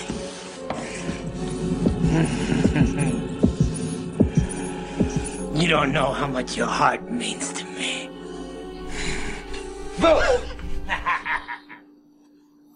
So, the clown eyes and tongue. So out of place. Yeah, it looks very much like Jim Carrey in The Mask. That was exactly what was going through my head during that scene. I was like, oh, hey, this is either Jim Carrey's The Mask or Son of the Mask, because it looks just as bad as that does. Which, it wouldn't be as terrible if he had been doing something similar throughout the whole movie, but this is the only time that he does that. Even when he was like the clown at the birthday party, like if he had done something similar. And then it's so random that he does the balloon thing too. Like it seems so out of place. And just to mention, the clown at the birthday party, much scarier looking, almost in a John Wayne Gacy manner. Mm-hmm. He should have just been that the whole time. Yeah, but this is the way, this clown is what the clown was from the comics, so it makes sense that he looks like this, but maybe instead of doing the clown face with the eyes bulging out and the tongue coming out, like if it changed real fast to the clown that he was at the party, I think that would have been kind of cooler. You talk about clown face, what if you did duck face? Oh, well, if he did duck face, then somebody would have to shoot him in the face. Then we get some duck tits? And some duck butter? We can go back to all your episodes now. Jesus Christ. This is what happens when I have you on the show. Hey. There's certain things I did not bring up. That's right. Yeah. So now we're getting set up for the final confrontation, and Al shows up to the house. Spawn shows up, and he goes into the living room, and he sees that Wanda is there. She comes out of the fireplace. First, that should have been a red herring, but of course, not a red herring, but a red alert, because it is a red herring. Spoiler alert. But she comes out of the flames all tied up. He's trying to go over there and save her, and then Wynn pops up behind her with a knife and is threatening to kill her. And he doesn't give Spawn enough time to make the decision, and of course, he stabs her. Wanda! Help me, please. Careful. Don't make me nervous. I might nick something vital. You touch her, and you die slow. All right, Spawn. No more fun and games. Either you join Hell's army, or she dies. I will rip your heart out. Let her go. So what's it gonna be? Time's running out. Too late. No! So, okay. Her eyes are glowing red. When she gets stabbed, she's glowing green. How dumb is he? Yeah. Well, about as dumb as his comment earlier. So he's like, Wynn would have wished he would have killed me. I'm like, well, yeah, dumbass. I mean, he tried to kill you. I bet he does wish he killed you earlier. Well, the thing is, it's not that he even wished. He did kill you. Right. It's like, oh, I'm going to make him wish he would have killed. Like, how? You got brought back from the dead. Fire. It should be, I'm going to make Wynn wish that I didn't get killed, or he didn't kill me. Wish that I can't come back to life. Yeah, exactly. Here we go. Now we're getting to Aladdin territory here. So of course, he goes after Wynn, and Wynn uses you can't kill me because you don't want to kill a child defense. And Spawn is really thinking hard about it, of whether or not he should totally just fucking stab Wynn with all the little stabby things on his hand. And ultimately he doesn't, because Cyan calls out to him, and he's got a soft spot for her, but it's not his daughter. It's okay if she dies. There's no relation there.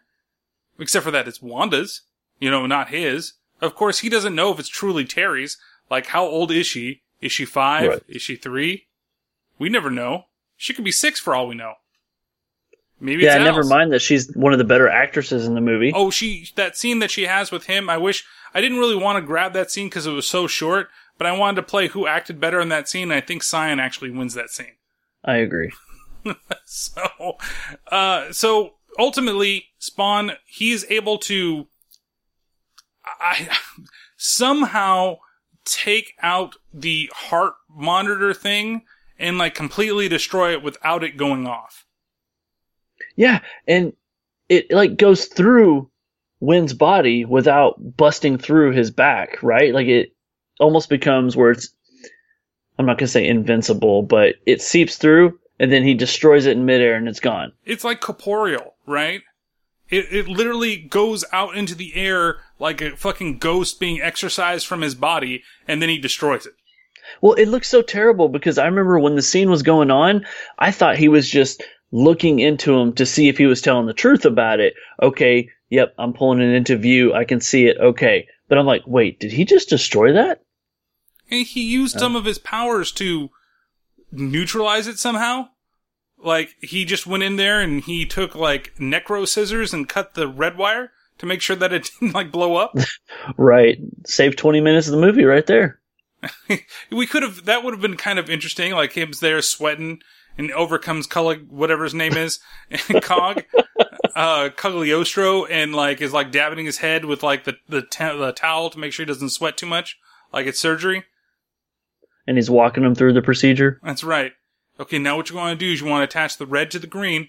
Oh shit, I did blue to yellow. Everybody's fucking dead. That's the director's cut. Oh, okay, there's your extra 2 minutes. It's like Little Shop of Horrors, right? Where the monster wins. And in this case, it's everybody just blows up. He kills Win. There you go. I don't give a shit. Apocalypse. So he saves him, and then he goes over to Wanda to basically look at her corpse and free her corpse from there. And that's where I think that actress, who I honestly don't know who it is, but she gives the best performance of the entire movie. Oh yeah, she sells it. Worthless bag. How could you let him kill me? Me! The most important thing in your entire freaking universe! You! Pansy Bacon Crisp!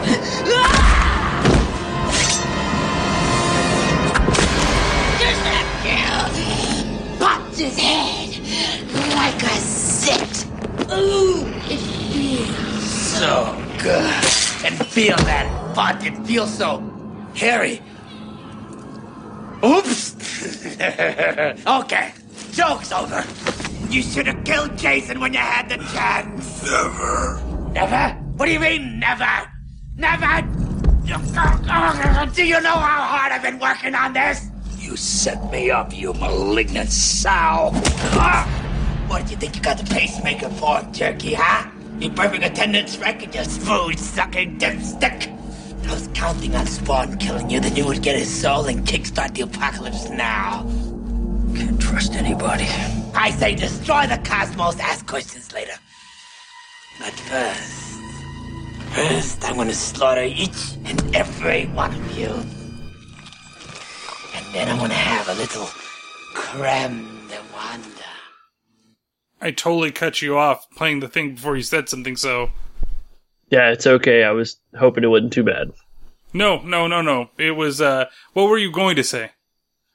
I was going to agree with you that I really like her performance. She kind of comes out of her shell and shows that she actually can act in this scene, not just a pretty face. Yeah, I think it's excellent. I think that the way that she performed, like, this was what she was hired for. Like, they said, okay, we're going to have you read one scene of this movie. Because she's pretty tame and docile for almost the entire film. And then you get to this point, and it's like, whoa, what the hell? Like, where was this type of acting from anybody in this film? Yeah, she's not given many chances to show what she can do before, even though when her daughter's talking to a complete stranger for the first time, rather than drop that fucking pitcher of lemonade or whatever it was and run to her daughter, she spends the time to perfectly set it on the table and then go tend to her. But the whole time I was thinking I'd have chunked that pitcher right at him, but that's just me. Yeah, well, of course, you get the daddy instincts kicking in, and then you just want to beat the shit out of somebody that's trying to talk to your daughter. Now and always. So, there's another scene that, like, I was amazed they had to do, because then Wanda actually does, like, pop up there, and Clown goes over to her, and he, like, licks her face, and I was like, I would hate to be the animator that actually has to animate that tongue, like, to do that. Like, no, it doesn't look quite right. You need to make it look a little dirtier than that. No, that's too dirty now. No, you gotta make sure that it doesn't bend enough around her face. Like, what would be the process for doing that? It would bother me to be that animator for that scene. Well, see, this movie was made by New Line Cinema, so they just took that Freddy Krueger route. Oh, okay. He's doing that all the time, too. And I don't know if you noticed the amount of slobber that drips from her chin is nice. It's nice. And by nice, I mean disgusting and nice. So from here, we have, again, Cagliostro comes and saves the day and scares Clown back into hell. And him and Spawn decide that they're going to go into hell to take care of this once and for all.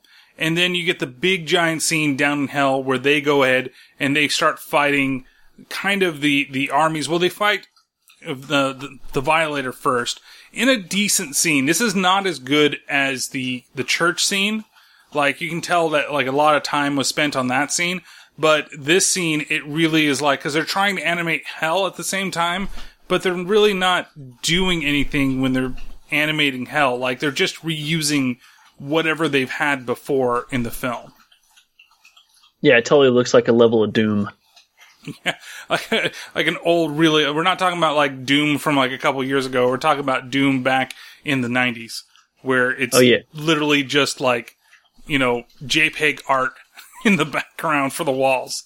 Yeah, when I'm done loading up MS-DOS mode, I'm going to play Doom. That's the kind of effects you get. Yeah, exactly. And again, the Violator, he doesn't look bad, but it doesn't look the best in the scene, especially when they're he's like throwing the two of them around like the space. It looks like literally they're in one place, and it's like really bad effects that are making them fly across the screen. Yeah. So they fight the Violator. They beat the Violator, well, at least to the point that he disappears. And then all of a sudden, the armies of hell all line up to start attacking Spawn and Cagliostro. And Malebolgia shows up, and they're going. And then all of a sudden, there's that weird, what the fuck is Spawn doing thing. Which part is he doing? It's the green, like, things. Okay, yes. He's like sucking the life out of the other people. Yeah, I don't know. It's like he has lightning made of splat gook now, and he's, you know, teleporting it and transmitting it through all the other beings there just to show that he can. And I would have much rather had an awesome fight sequence, even if he just flies and slices all their heads off or something. You know, it's a rated R movie. Why not? But no, instead we get this. Well, even just a fight like those old kung fu movies where all these guys are just rushing out, or like Kill Bill, right? Volume 1, where she's just being attacked by the Crazy 88. Like, why not just have a bunch of, you know, scrubs that are coming and attacking him, and like you said, either being sliced up or are just being kicked away, even if you're not going to show people getting killed. But no, he just basically powers up his rocket ass. Rocket ass. Like, that's what it's like. It's like he charges up for a really big fart and fucking blasts himself up back into the real world. Look what we can do with these effects. That's right, we can turn it into the Spawn rocket. He's like a fucking becoming Inspector Gadget instead of fucking being Spawn, right? Yeah, pretty much. And I didn't even say, I still can't get his name right. I feel like I want to say Calypso, but that's Twisted Metal. That's right. Yeah, Cockman, whatever. You know, he looks like the Jeepers Creepers guy with his get up. Oh yeah, especially when he gets down there, but then he's got like the chainmail stuff set up, and he actually goes back to his like old ways. And it's funny because in the comic books, he actually he trains Spawn, but he eventually tries to kill Spawn. Oh, okay, he's a backstabber. Kind of, yeah. And I forget the reasons why.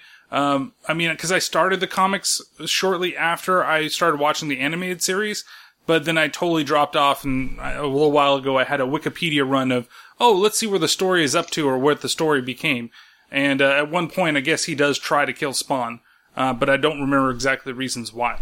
But in here, of course, he's just being like the mentor, trainer type guy. So they use, Spawn's jet farts to get out of hell, and they believe that they've saved the day. And there is, one last fight scene between the Violator and Spawn. While they're all sitting around, the Violator shows up and attacks Spawn and almost bites down on his head. But of course, Cagliostro, he tells Spawn that, hey, don't forget the powers of your suit again. And he go Spawn spikes out of his head and busts right into the Violator's mouth.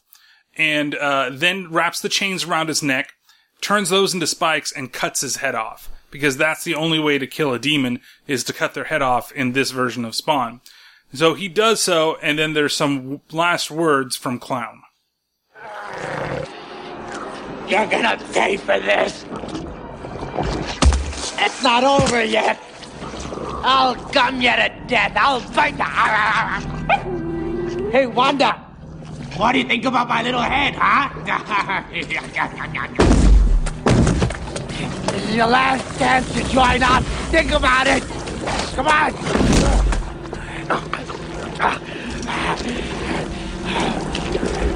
You'll pay for this. Give my regards to your boss. Tell him he's next.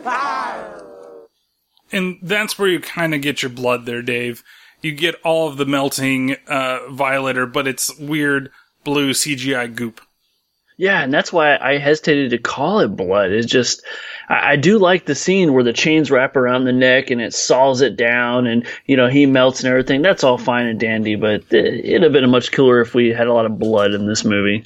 Yeah, again, why is this movie rated R? It doesn't make any sense, and even when I looked on IMDb, I was trying to figure out, well, okay, I always look at the ratings for the movies, and that's where I go, and if it's rated R, I'd like to see, okay, well, why is it rated R?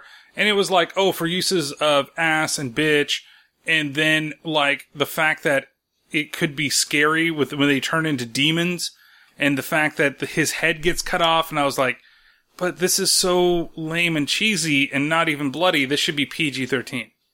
Right. And then, we didn't even talk too much about it, but the Satan character, what was his name? Malebolgia. Malebolgia. So there's a scene where I'm looking at everything in hell, seeing how it's looking, and I pause it, and I caught half of the face, and I'm thinking, this looks so terrible. This looks like Shaun the Sheep combined with something out of Killer Instinct. Yeah. It was bad. Or it could be something with Primal Instinct, or was it Primal Fear? No, Primal Fear is the movie with what's his name? I think it's Edward Norton. Yeah, Edward Norton. What was the game that was Primal Rage? Primal Rage. Why am That's I thinking what I Instinct? meant, not Killer Instinct. You're right. That's the apes. That's exactly what I was thinking about. Yeah, Primal Rage. That's where I was figuring out with is it the be a acid mixture piss. of that and some type of goat type thing with horns, because Satan somehow has to have horns all the time. Can't just be cool, Satan. Yeah, no kidding. I'll give it the devil horns, but let's talk about the scene where, you talked about the spikes that come out of his armor. Mm-hmm. Because he's about to get bitten. I had the entire flashback from Beetlejuice when Michael Keaton's in Gina Davis's hand and he just, and the spikes come out. Oh, yeah, because she's trying to hold on to him for some reason. Exactly. I got the same vibe from it, and I'm like, this is really bad. And then you get the screaming sound effects, which just sounds like a audio pull from Evil Dead. Well, there's a lot of, I think they used the Wilhelm scream in this a couple times. Where's that same, yeah! Right. And that's what they have to do when you need to have sound effects. In the same sequence, don't we get a scene where Wanda's bitch is shooting a gun? I don't remember there's one where he's shooting a gun or not. Well, I know there's a scene in this movie where he shows up and he has this funky, big-ass looking sci-fi gun in his hand, not the gun from Videodrome. It is the last scene of the film where the Violator comes out and he's attacking Spawn. He grabs Wynn's gun and tries to shoot at it. Right. To save him. Well, and see, and the whole time that happened, it looks like something out of Time Crisis. And I'm thinking, well, fuck me, because you can hear the gun shells flying out every time. And every time I hear those gun shells hit the floor, I'm thinking, reload. And I'm out of fucking quarters. Well, now that everything is done, we're done with Time Crisis. We're done with Malebolgia. We're done with, we still got Cogliostro sitting there, and Spawn's realizing, oh, you know what? They're a happy family. I'm just gonna have to leave them be. I don't need any Wanda, Just like, what is his name? Dom Toretto has realized they're family. And I'll leave them alone. And so, we get him going back over to Rat City to go over and protecting it. And we get the last little bit of dialogue from Cogliostro.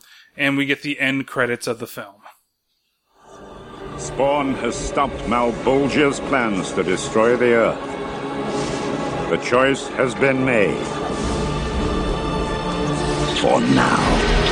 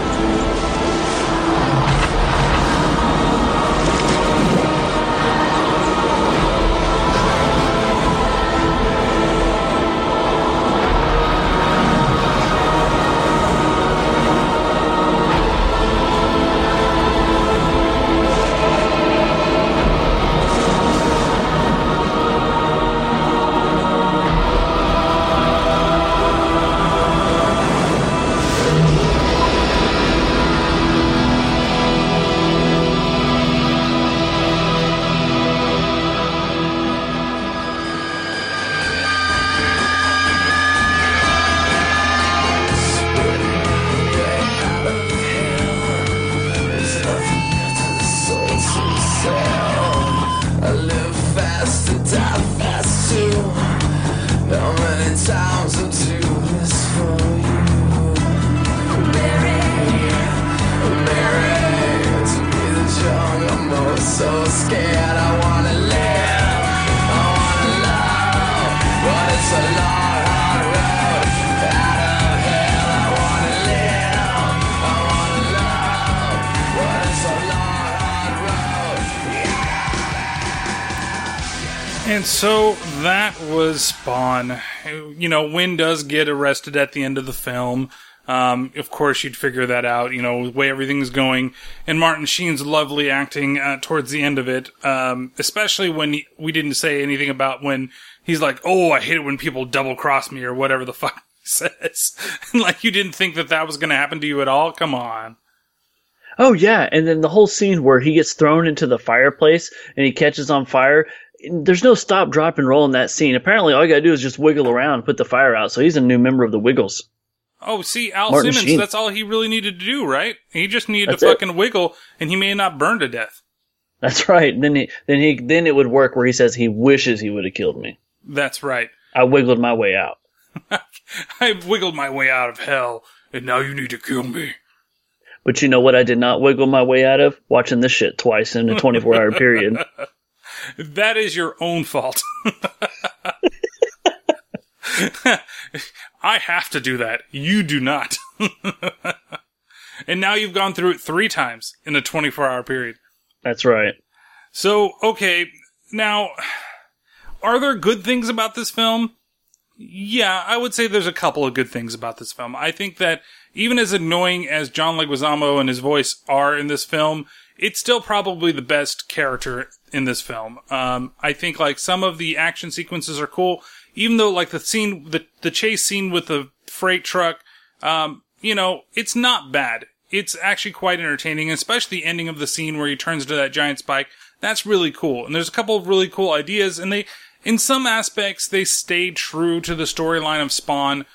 You know, Todd McFarlane was involved in the film. He was, you know, an executive producer, so he had a lot of say of what was going on in the film, instead of, you know, a lot of other people that may not have just signed off the rights to it. I'm talking about Howard the Duck here. And even though that turned out to be actually a relatively faithful adaptation, you know, this still takes some liberties in the way that the story went. There are, of course, even the animated series took some type of, you know, their own little things to make it work for an animated series. I love that the first season of that is based around Thomas Kincaid. Probably not Thomas Kincaid, but the Kincaid is the name of the bad guy for the first thing, who happens to be like a child molester and really is picking up people in a van, kids in a van, that is being, you know, pushed along by, the Violator.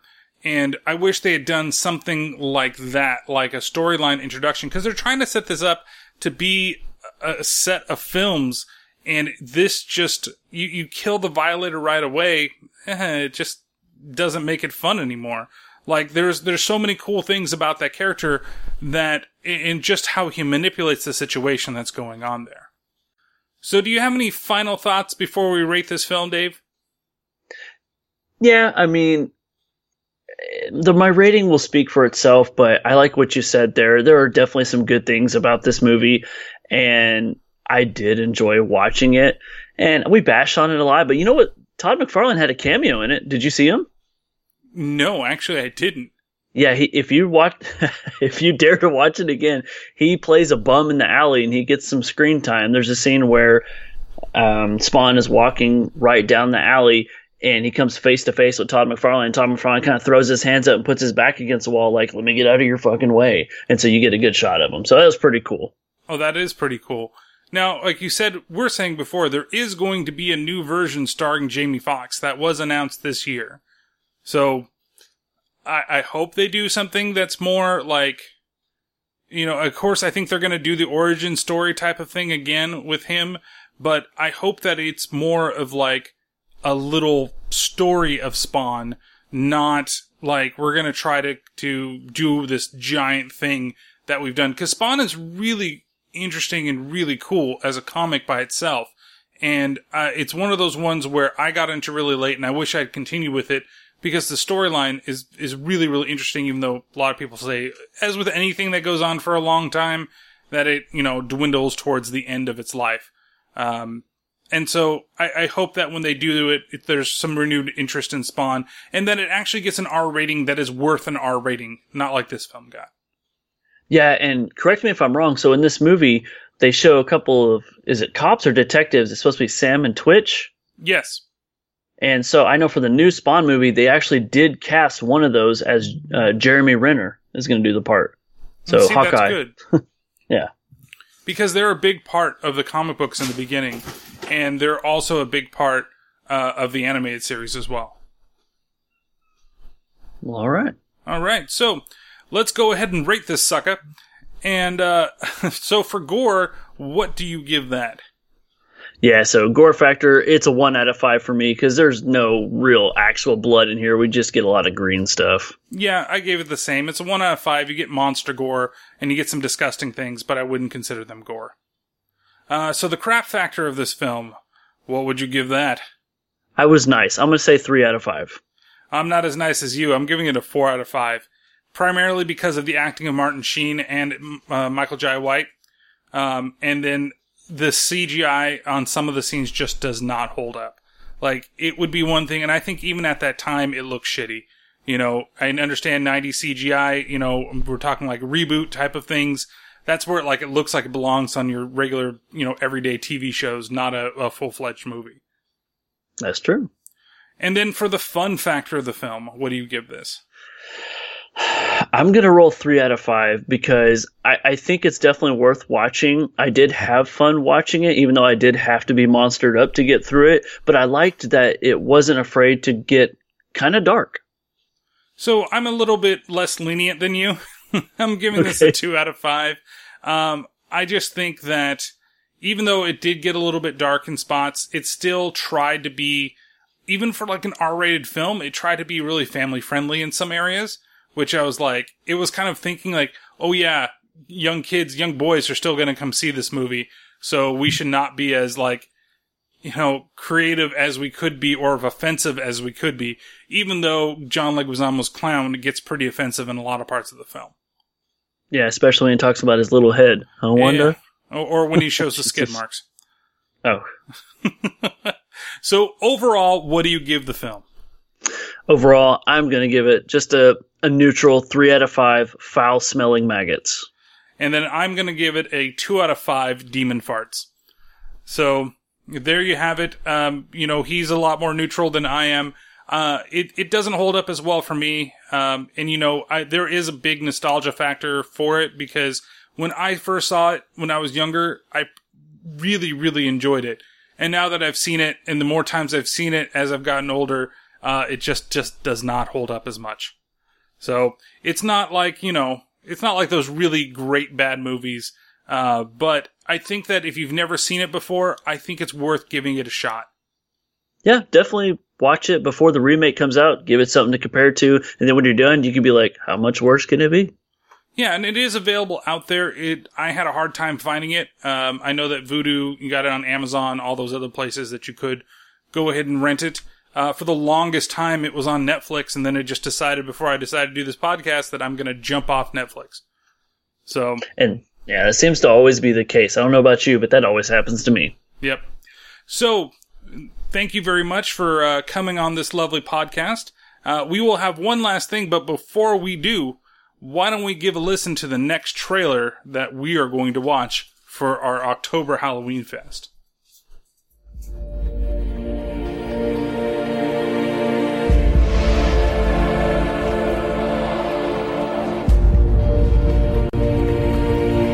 This thing. There's no conscience. Just hunger. The rider's going to come out. And when he does, he'll destroy whoever's got it coming.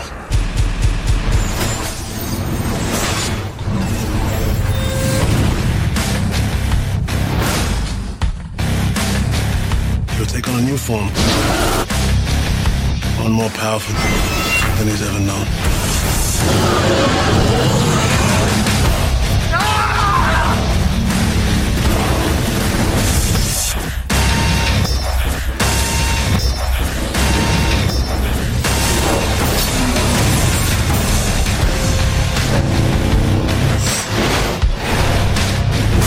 I'm not afraid of you.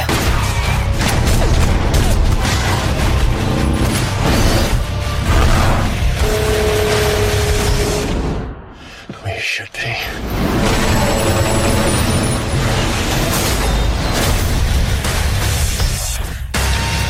What if you have to pee while you're on fire? Oh, it's awesome.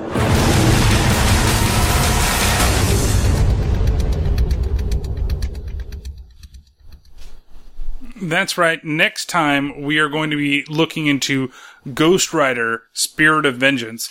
I chose this one over your standard Ghost Riders, only because I think this one's wackier, and this one's a lot more ridiculous Cage, than the other one, even though the other one is pretty ridiculous as well.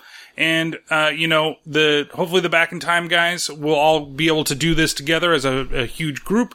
Have you ever, I know you're not a big Marvel guy, but have you ever seen any of the Ghost Riders? Only the first one. I'm very excited. It's funny, when I was thinking about doing some not so great Marvel movies on my show, this one was in the mix. And then when I saw that you were going to do it, I was like, oh, cool. I don't have to do any work. And then I felt really bad for you going from this film to that film. Well, see, it's not so bad because, I love bad Nicolas Cage, things. So this could either be really fun. I've seen it once before. And that was when I was really sick. I was on the couch. I slept on the couch probably for about 3 days. And it was one of those things where, oh crap, it's on TV. I can't change it. I might as well sit and watch the rest of this movie. So we'll see if it's changed any from the last time that I saw it, where I wasn't really fully paying attention. And especially since I think it's probably the longest out of all three of the films. Again, this film has a good running time of only 1 hour and 36 minutes. Oh, it felt like so much longer. It does, but I love it when they're this short. But even though, it takes a while to get through for everything. We need to bring back, bad horror movies as only 1.5 hours, not 2.5 hours or whatever it is nowadays. No kidding. So, why don't you go ahead? This is the point of the show where I say plug your stuff. There it is. So, man, appreciate you having me on here. It was a lot of fun, giving me a reason to check out Spawn. And yeah, so people should know me, because if they know you, they know me, and vice versa. You come on my show quite a bit. I'm the host of Dave's Pop Culture Podcast, and I'm co-host of the Black Cat Shadow Podcast. So definitely check me out on Twitter at Phantom Dark Dave. And I actually just started an Instagram, which you were within the first 5 people to follow me. And coincidentally, you were one of the first people I followed as well, but it had you and Ben and a few of the other guys out there, Johnny Staggs. So highly appreciate that. But please, if you want to talk about horror movies, you want to see some of the podcasts, and you want to hear Brian come shoot the shit and shoot the breeze on my show, just Dave's Pop Culture Podcast. Yeah, and it's a lot of fun going over there because I get to talk about things like Vincent Price and his bikini machine. Sounds like a cappuccino machine. Nope, just bikinis today. Nope, just bikinis today.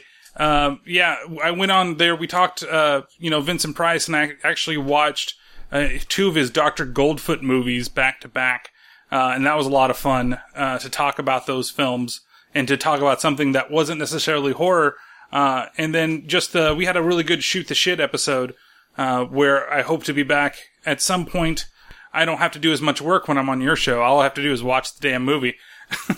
Well, I tell you what, it's almost 1 a.m. here. Give me about 30 minutes and we'll start the next episode. Oh, I don't know if I can do that. You are a lot more hardcore than me. Again, it's so hard keeping up with your podcast because it's just like, Jesus fucking Christ, did he just release another fucking episode? Here I am every other week, and then you are okay, 2 days now. Oh, I've got another one. I've got another. Jesus Christ. Yeah, never ran out of things to say, so. Yeah, well, you always have interesting people hanging on with you. Johnny's always fun to listen to. Oh, yeah, I have a lot of great people come on there and love having you on there. It's a lot of fun. You're probably the only person that can talk Vincent Price the way that I do. And I apologize if somebody's out there being pissed off, but yeah, you and I have a lot of fun. Yeah, exactly. But it's fun because my show, we could talk about anything. So it's easy to put out an episode because one day it could be Star Trek. Next day it could be, Vincent Price. The next day it could be video games. So a lot of leniency. Well, thank you again for taking your time also because it is 1 a.m. where you are. It's only 10 over here, almost 11 over here, I should say. And I do appreciate, you waiting on me to get all my shit together and to get it ready. And this is the point where I start playing the outro. And we start talking about the plugs for the show. Of course, as always, you can find the show. It's available, on all those rate and review us on, iTunes, Spreaker, Spotify, all those fun things that are out there. Same places that you can find Dave's Pop Culture Podcast.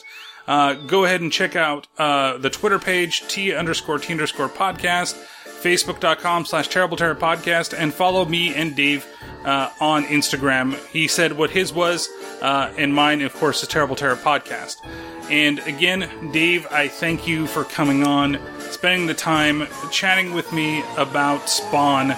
And we will see everybody next time when we chat Ghost Rider, Spirit of Vengeance with Mr. Nicolas Cage in the Back in Time podcast, guys. So, see you next time.